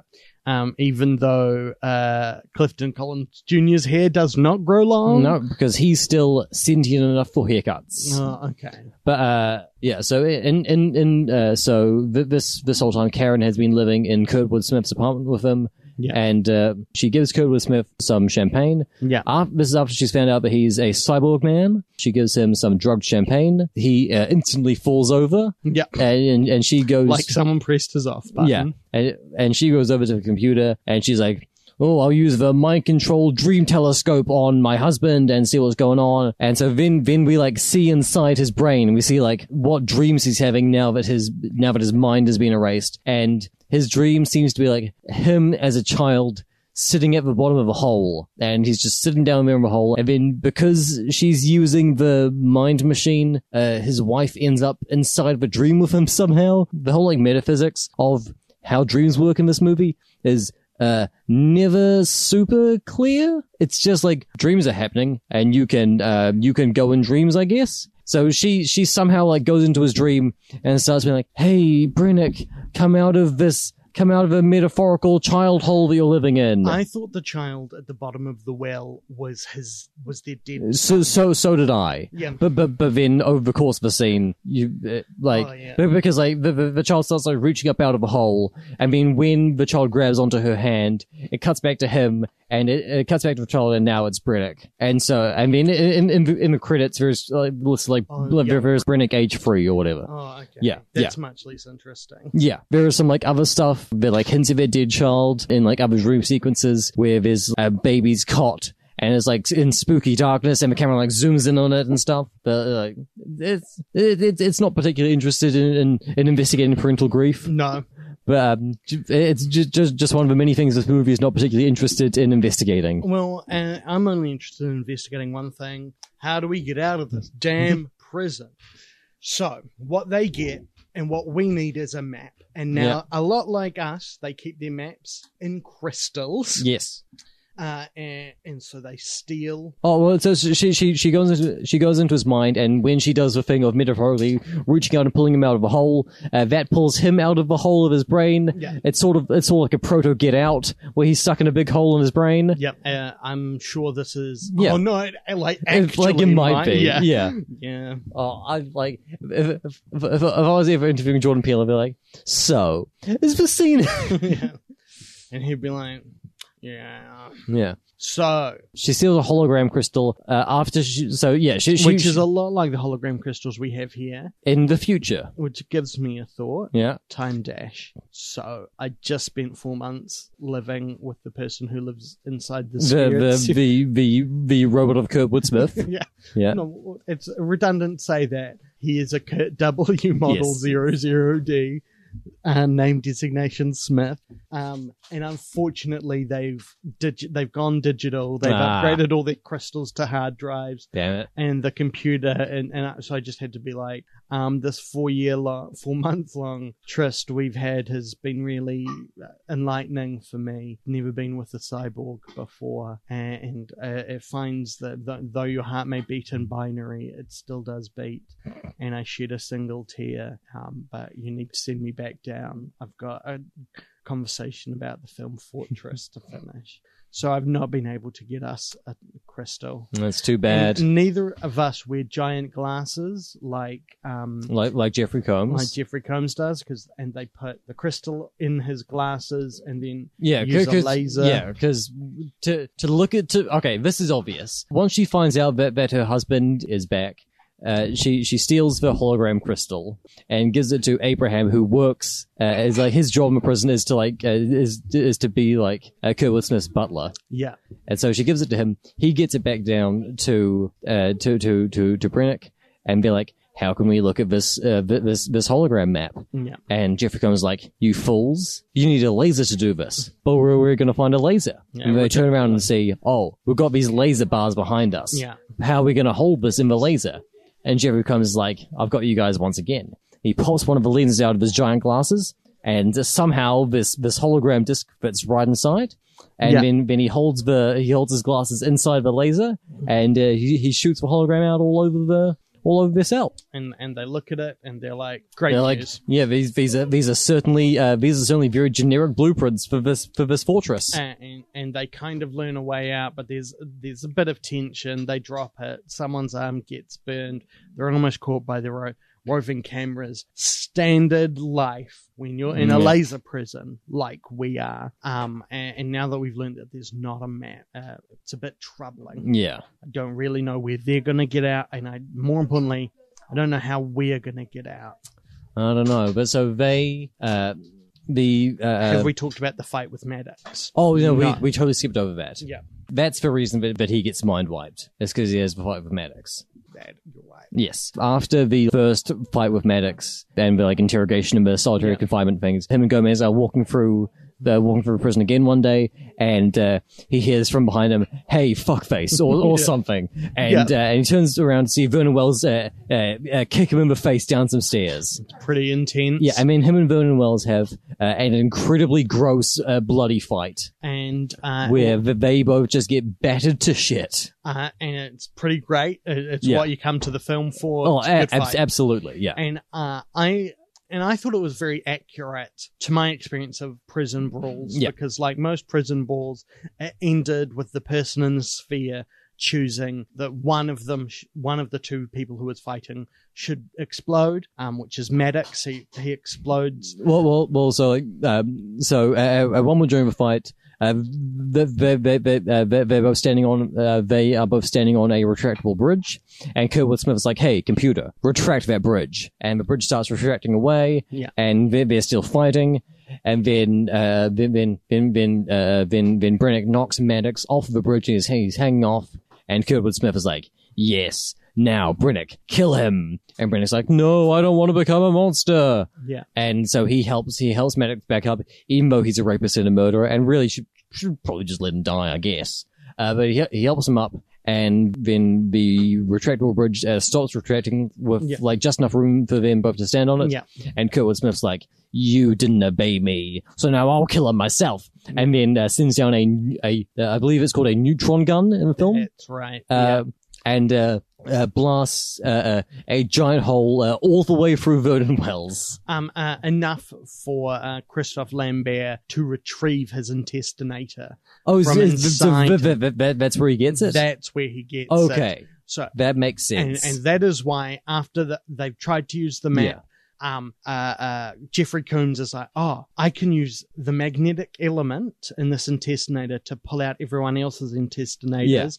And it's pretty gnarly. Yeah, there is this super gross scene where Jeffrey Combs puts the intestinator on Stiggs, who is like a good guy now, I guess, now that Maddox has been dead for a while. He pulls the intestinator up out of Stiggs, like how they say in the film, when you have like two magnets on each side of a piece of paper, you can move one magnet around that moves the other one. Yeah. And it's like that, but with two bombs and human skin. And you see it like move all the way up his throat, and you see it move up his chest and then up to his throat, and then he just like starts like frothing like white goo out of his mouth. It's fucking great. It's so gross. And then they do that to everyone else, but off screen. Yeah. And so now it's proper escape attempt time. Yeah. But unfortunately, our bombs are encoded into our DNA, sadly, so we can't. But so they put the intestinator bombs on a pipe that leads to a utility shaft, and then they start a fight because they know that the intestinators are going to get exploded. Yeah. And then they do, and then that opens the route to the utility shaft. Poe sends in Strike clones, who are these people in Fallout style armor. Yeah. And then Zed, the computer, is like, "Oh, there's one thing I did not tell you. By the way, the woman who's been living with you stole the crystal." Yeah, the computer waits for a weirdly long amount of time to tell Kurtwood Smith this incredibly important information. Yeah, and then it tells him like you're relieved of duty, you're done in this place, and he's like, but I was born here, I was created to run this prison. I don't know anything else. And the computer was like, "Too bad, beep boop." Go outside, fuckface. The Strike clones have these sweet-ass arm guns. Yeah, and they shoot the shit out of Stiggs. Yeah. He gets eviscerated by cool machine guns. And luckily he's holding on to a bit of a pipe above him while he's being shot, so he can see that they've rigged up squibs on both sides of him. Yeah, and we can see him get shot for longer. And it's pretty great. They manage to steal the weapon off the Strike clone and kill him. They take off his face, and oh man, it's messed up. Yeah, it looks like Darth Vader's face at the end of Return of the Jedi, but like grosser. Oh no, yeah, if H.R. Giger took a pass on Darth Vader's like his like eyes are sewn shut with like metal needles. Yeah, it's oh god, it's so good. They hijack one of the gun turrets. They may like pull his arms off. It's so good. They hijack one of the gun turrets and use it as Yeah, an elevator. well, after shooting just like a shit ton more of these clone soldiers, including one that they just they use the gun turret to explode this one. And so Poe is like, I'm so mad at not Stiggs. Who is the person who stole Abraham, who put the crystal back? Yeah. Because Karen stole it, and goes to kill Abraham. Yeah.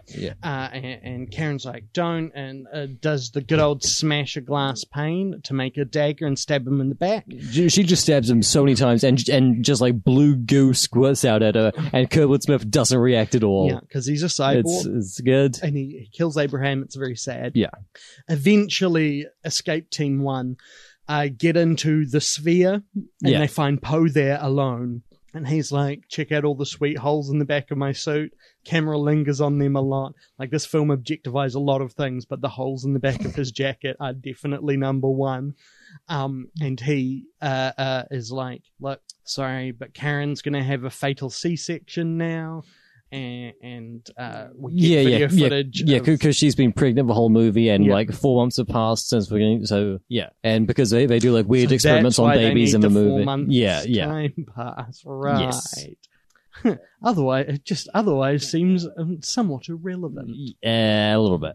But yeah, so then they explode Kurtwood Smith or something? No, the Z is like, Kurtwood Smith, I told you to get out of here. Right, yeah, and then the computer blows them up. Oh, okay. Yeah, and then Jeffrey Combs does some hacking, because it turns out he's the world's best hacker. Yeah. His character's name is D-Day, by the way. Yeah, who was famous for explosives, is what we learned earlier. Right, but yes. It turns out hacking as well, and he does some hacking that... the reason he was in prison is he was an explosives expert, and he was involved in a bank robbery. Yep. But he was too good at explosions, and he blew up all the money when he blew up the safe, and so all the people he was with turned him in. He was only supposed to blow the bloody doors off, I believe, to coin a phrase. Yeah.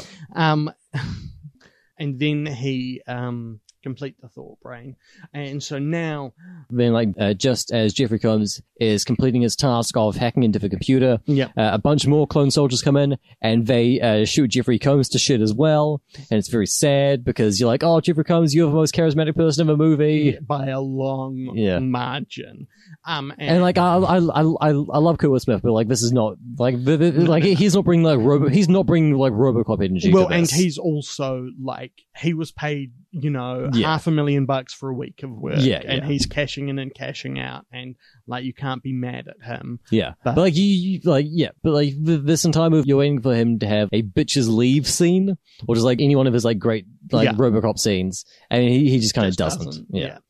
But he explodes pretty good, which is fun. And then we get, and then basically Christophe Lambert breaks Karen free. It is very funny in this year, 2120, to hear someone trying to save a Karen rather than leaving her to her justified doom. And I thought, because we get these three guys in like medical outfits with bizarre implements, I was like, I cannot wait for this fight. Yeah, no, same. But then he turns up in the room, points the gun and says, leave her, and they just step back. Yeah. And that's I was at least expecting to see their like gross faces or something, because they're all wearing like medical, like surgical masks and stuff. Yeah. But no, we never see their faces, never get to see them fight. They get Karen. It's just Karen, Lambert, and Gomez. They find a truck.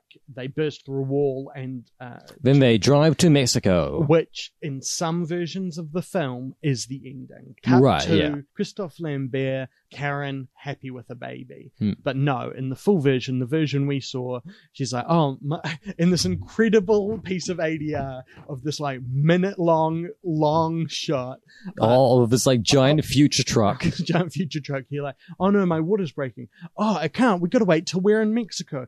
Oh no, I'm having the baby now. And it's just so and Christopher Lambert is like, no, hold it. Oh. And then that cuts to a shot of a fence that has a sign saying, this is the Mexican border, and then the truck just drives through the fence. Yep. Then they arrive at a barn. She goes into having A real shitty barn. And Gomez is like, I need to get something from the truck. Yeah. But Z10 has reconnected with the truck. The truck is now the bad guy. The truck runs over Gomez. It is highly anticlimactic. And then Christophe Lambert fights a truck for like 3 minutes. Yeah, it's like driving through the barn. It's driving all around. It has to take a long time to do like a circle to come back. Pretty crazy. Yeah. And like he keeps standing directly in its he stands directly in front of this armored truck and fires a machine gun into the front of it instead of standing to the side and shooting at the wheels like a sensible person would. But, and like this guy, like at the beginning of the film, we learn he's supposed to be some like he was some like great soldier. He was like and like he's showing nothing of that here. Like he's just good at standing still and firing a gun and going ah. But eventually he just shoots at enough. No. Eventually he runs out of bullets, so he switches to flamethrower mode. Yeah. And he sets the truck on fire. These guns have 3 barrels. One is bullets, one is flamethrower, and we never learn what the third is. And that's maybe I hope that's in Fortress 2. Yeah. So. He sets it on fire, and it goes out of control. Drives into the barn where Karen is giving birth. Flips over and does a giant explosion, like 3 or 4 giant explosions, like bigger explosions than I was expecting out of this movie. Well, and this film is real, being like those are the sort of explosions you had to be in Australia to do. Oh, absolutely. And you have to be like, there's nothing but kangaroos for 40 miles around this. But he's like, oh no, she's died. And then about 10 seconds later, he finds her, she's fine and has had the baby. Yeah. And that's the end. Yeah. And the thing that upsets me the most about this film is we can't use any of that to escape the panopticon. But like, what about that guy over there with that giant 3-barreled gun on his arm? Surely we could steal one of those. I haven't thought punch about punch sounds, rumble, rumble, rumble, rumble. I've got the gun now. Time dash. We're in Mexico. Hey! I'm not sure why we decided to go to Mexico from New Zealand. I mean, there are people in America, in the American film industry, who call New Zealand Mexico with cell phones. It's a true fact, because we're cheap, and thanks to John Key, we can't unionize, or have good contracts. We're in Mexico. We've got cell phones. And it is, because it is 2121, we're in a wonderful world. Everything's a little better. Yeah, and we made sure to slash the tires of our sea truck just after we got off it, so it cannot chase us. Yeah, and I feel like there's only one final bit of business for us to sort out, and that's Otto, let me ask you, Fortress, was it shite or sound? I think I'm more in the middle on this than you are. I think the last act of this is sound. I think the like ending of this movie is such fun B-movie like trash filmmaking with like really good, like really fun effects and really good gore, and I love it so much. The middle of the movie super boring, and it. Like, the middle of this movie makes a lot more sense, I think, when you realize they were planning to have lots of money. Yes, yeah. And I think the middle was supposed to be full of spectacle that they now do not have the money to achieve. Yeah. It's like, I would say it is somewhere in the middle between Shite and Sound. But I think if they'd got that budget and they'd had Schwarzenegger, I think this would be Sound. I think this would be like a Total Recall level, like piece of like fun exploitation. I don't think it would be Total Recall, but that's good. I think it's good. I think it's shite, but I think it's good shite. Yeah, you know. Yeah. I think it is kind of what you want out of it. It is that interesting thing of like $15 million is too much money, yes, but also not enough money for this film. Yeah, and I think there is a Sci-Fi Channel quality to the when it is trying to have drama. Yeah. That really does not help it and makes it feel a bit like depressing and bland rather than like weird and interesting. Yeah. I'm like, the thing is, I'm gonna watch Reanimator again. I'm never gonna watch this again. Yeah. I mean, that statement might come back to haunt me, but it's also because it's now hard to find a copy. There's only seemingly that one copy in the Panopticon. So where are you gonna go now? I think I might trek on up to Future Canada. Oh yeah. Yeah. Get some of that cyber poutine. I'm just worried about crossing the disunited states of America. No, it's okay. There's a tunnel underneath now. Right, Just go straight from Mexico to Canada. Oh, sweet. We don't have to deal with any of that garbage. Okay, great. Let's go. Yeah. Let's go through the Mexicanada tunnel. Yeah. I was trying to think, like, what is the channel of Mexico, Canada? Okay. So but it feels so weird to me. It's so strange. We've shared this bonding experience breaking out of that prison. Do you want to get together every week and watch 2 films and talk about them? Yeah, sure. So, let's do that. So The Grand Illusion is number 76 I think so. on the BFI Top 100 list. What if we watch number 75? Enfants du Paradis, or Children of Paradise. And we should watch another film with that. What film should we watch? Mamma Mia! Here we go again. Where can we find you online, Finn? I don't know, and who cares? You can find the show on Twitter at ShiteSoundPod, and you can email us at shitesoundpod@gmail.com. Check out our website at shiteandsound.com. I'm on all of your social medias, on Twitter, Instagram, Letterboxd. I'm Youtha Lives, UTHERLIVES. Sign up for my newsletter at bit.ly/Youtha Lives. Our theme song is The Nux by Kazan Blam. You check them out on Bandcamp. Movies are good. Even bad ones. Go watch them.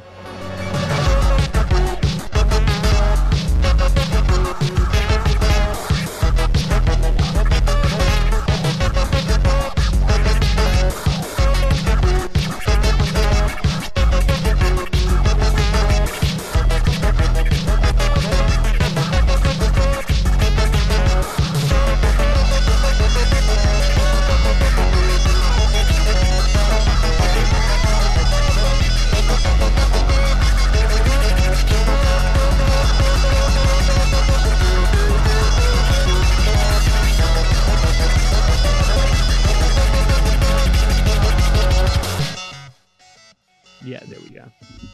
You can buy razors on Amazon. Or you buy razors from Harry's Club. No. Sponsors of Shite and Sound. No, we do not. If you want to sponsor the show and are not a despicable company, I don't want to say that. If you've got money and would like to hear these two mellifluous... Don't laugh at me when I mispronounce words. He's pretending to kill himself with a pen.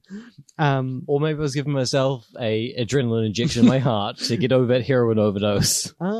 Nope, I was killing myself. I mean, are heroin overdoses overdoses a major problem in your life? No, but they could be. I mean, there's one specific circumstance. Like one of my worries about you as a person from one prisoner to another is with the whole straight edge thing, which, like, obviously you do you, but people who fall off straight edge do tend to be like, oh no, okay, and now, like, Finn's great, he's nice, you just can't talk to him on one of his crystal methamphetamine. But there's a joke I wrote a few years ago, which I never ended up doing because I couldn't find a way to make it funny. But and you still name it a joke. Yeah. But I cannot. That's very hypocritical of me. I know. But shut up.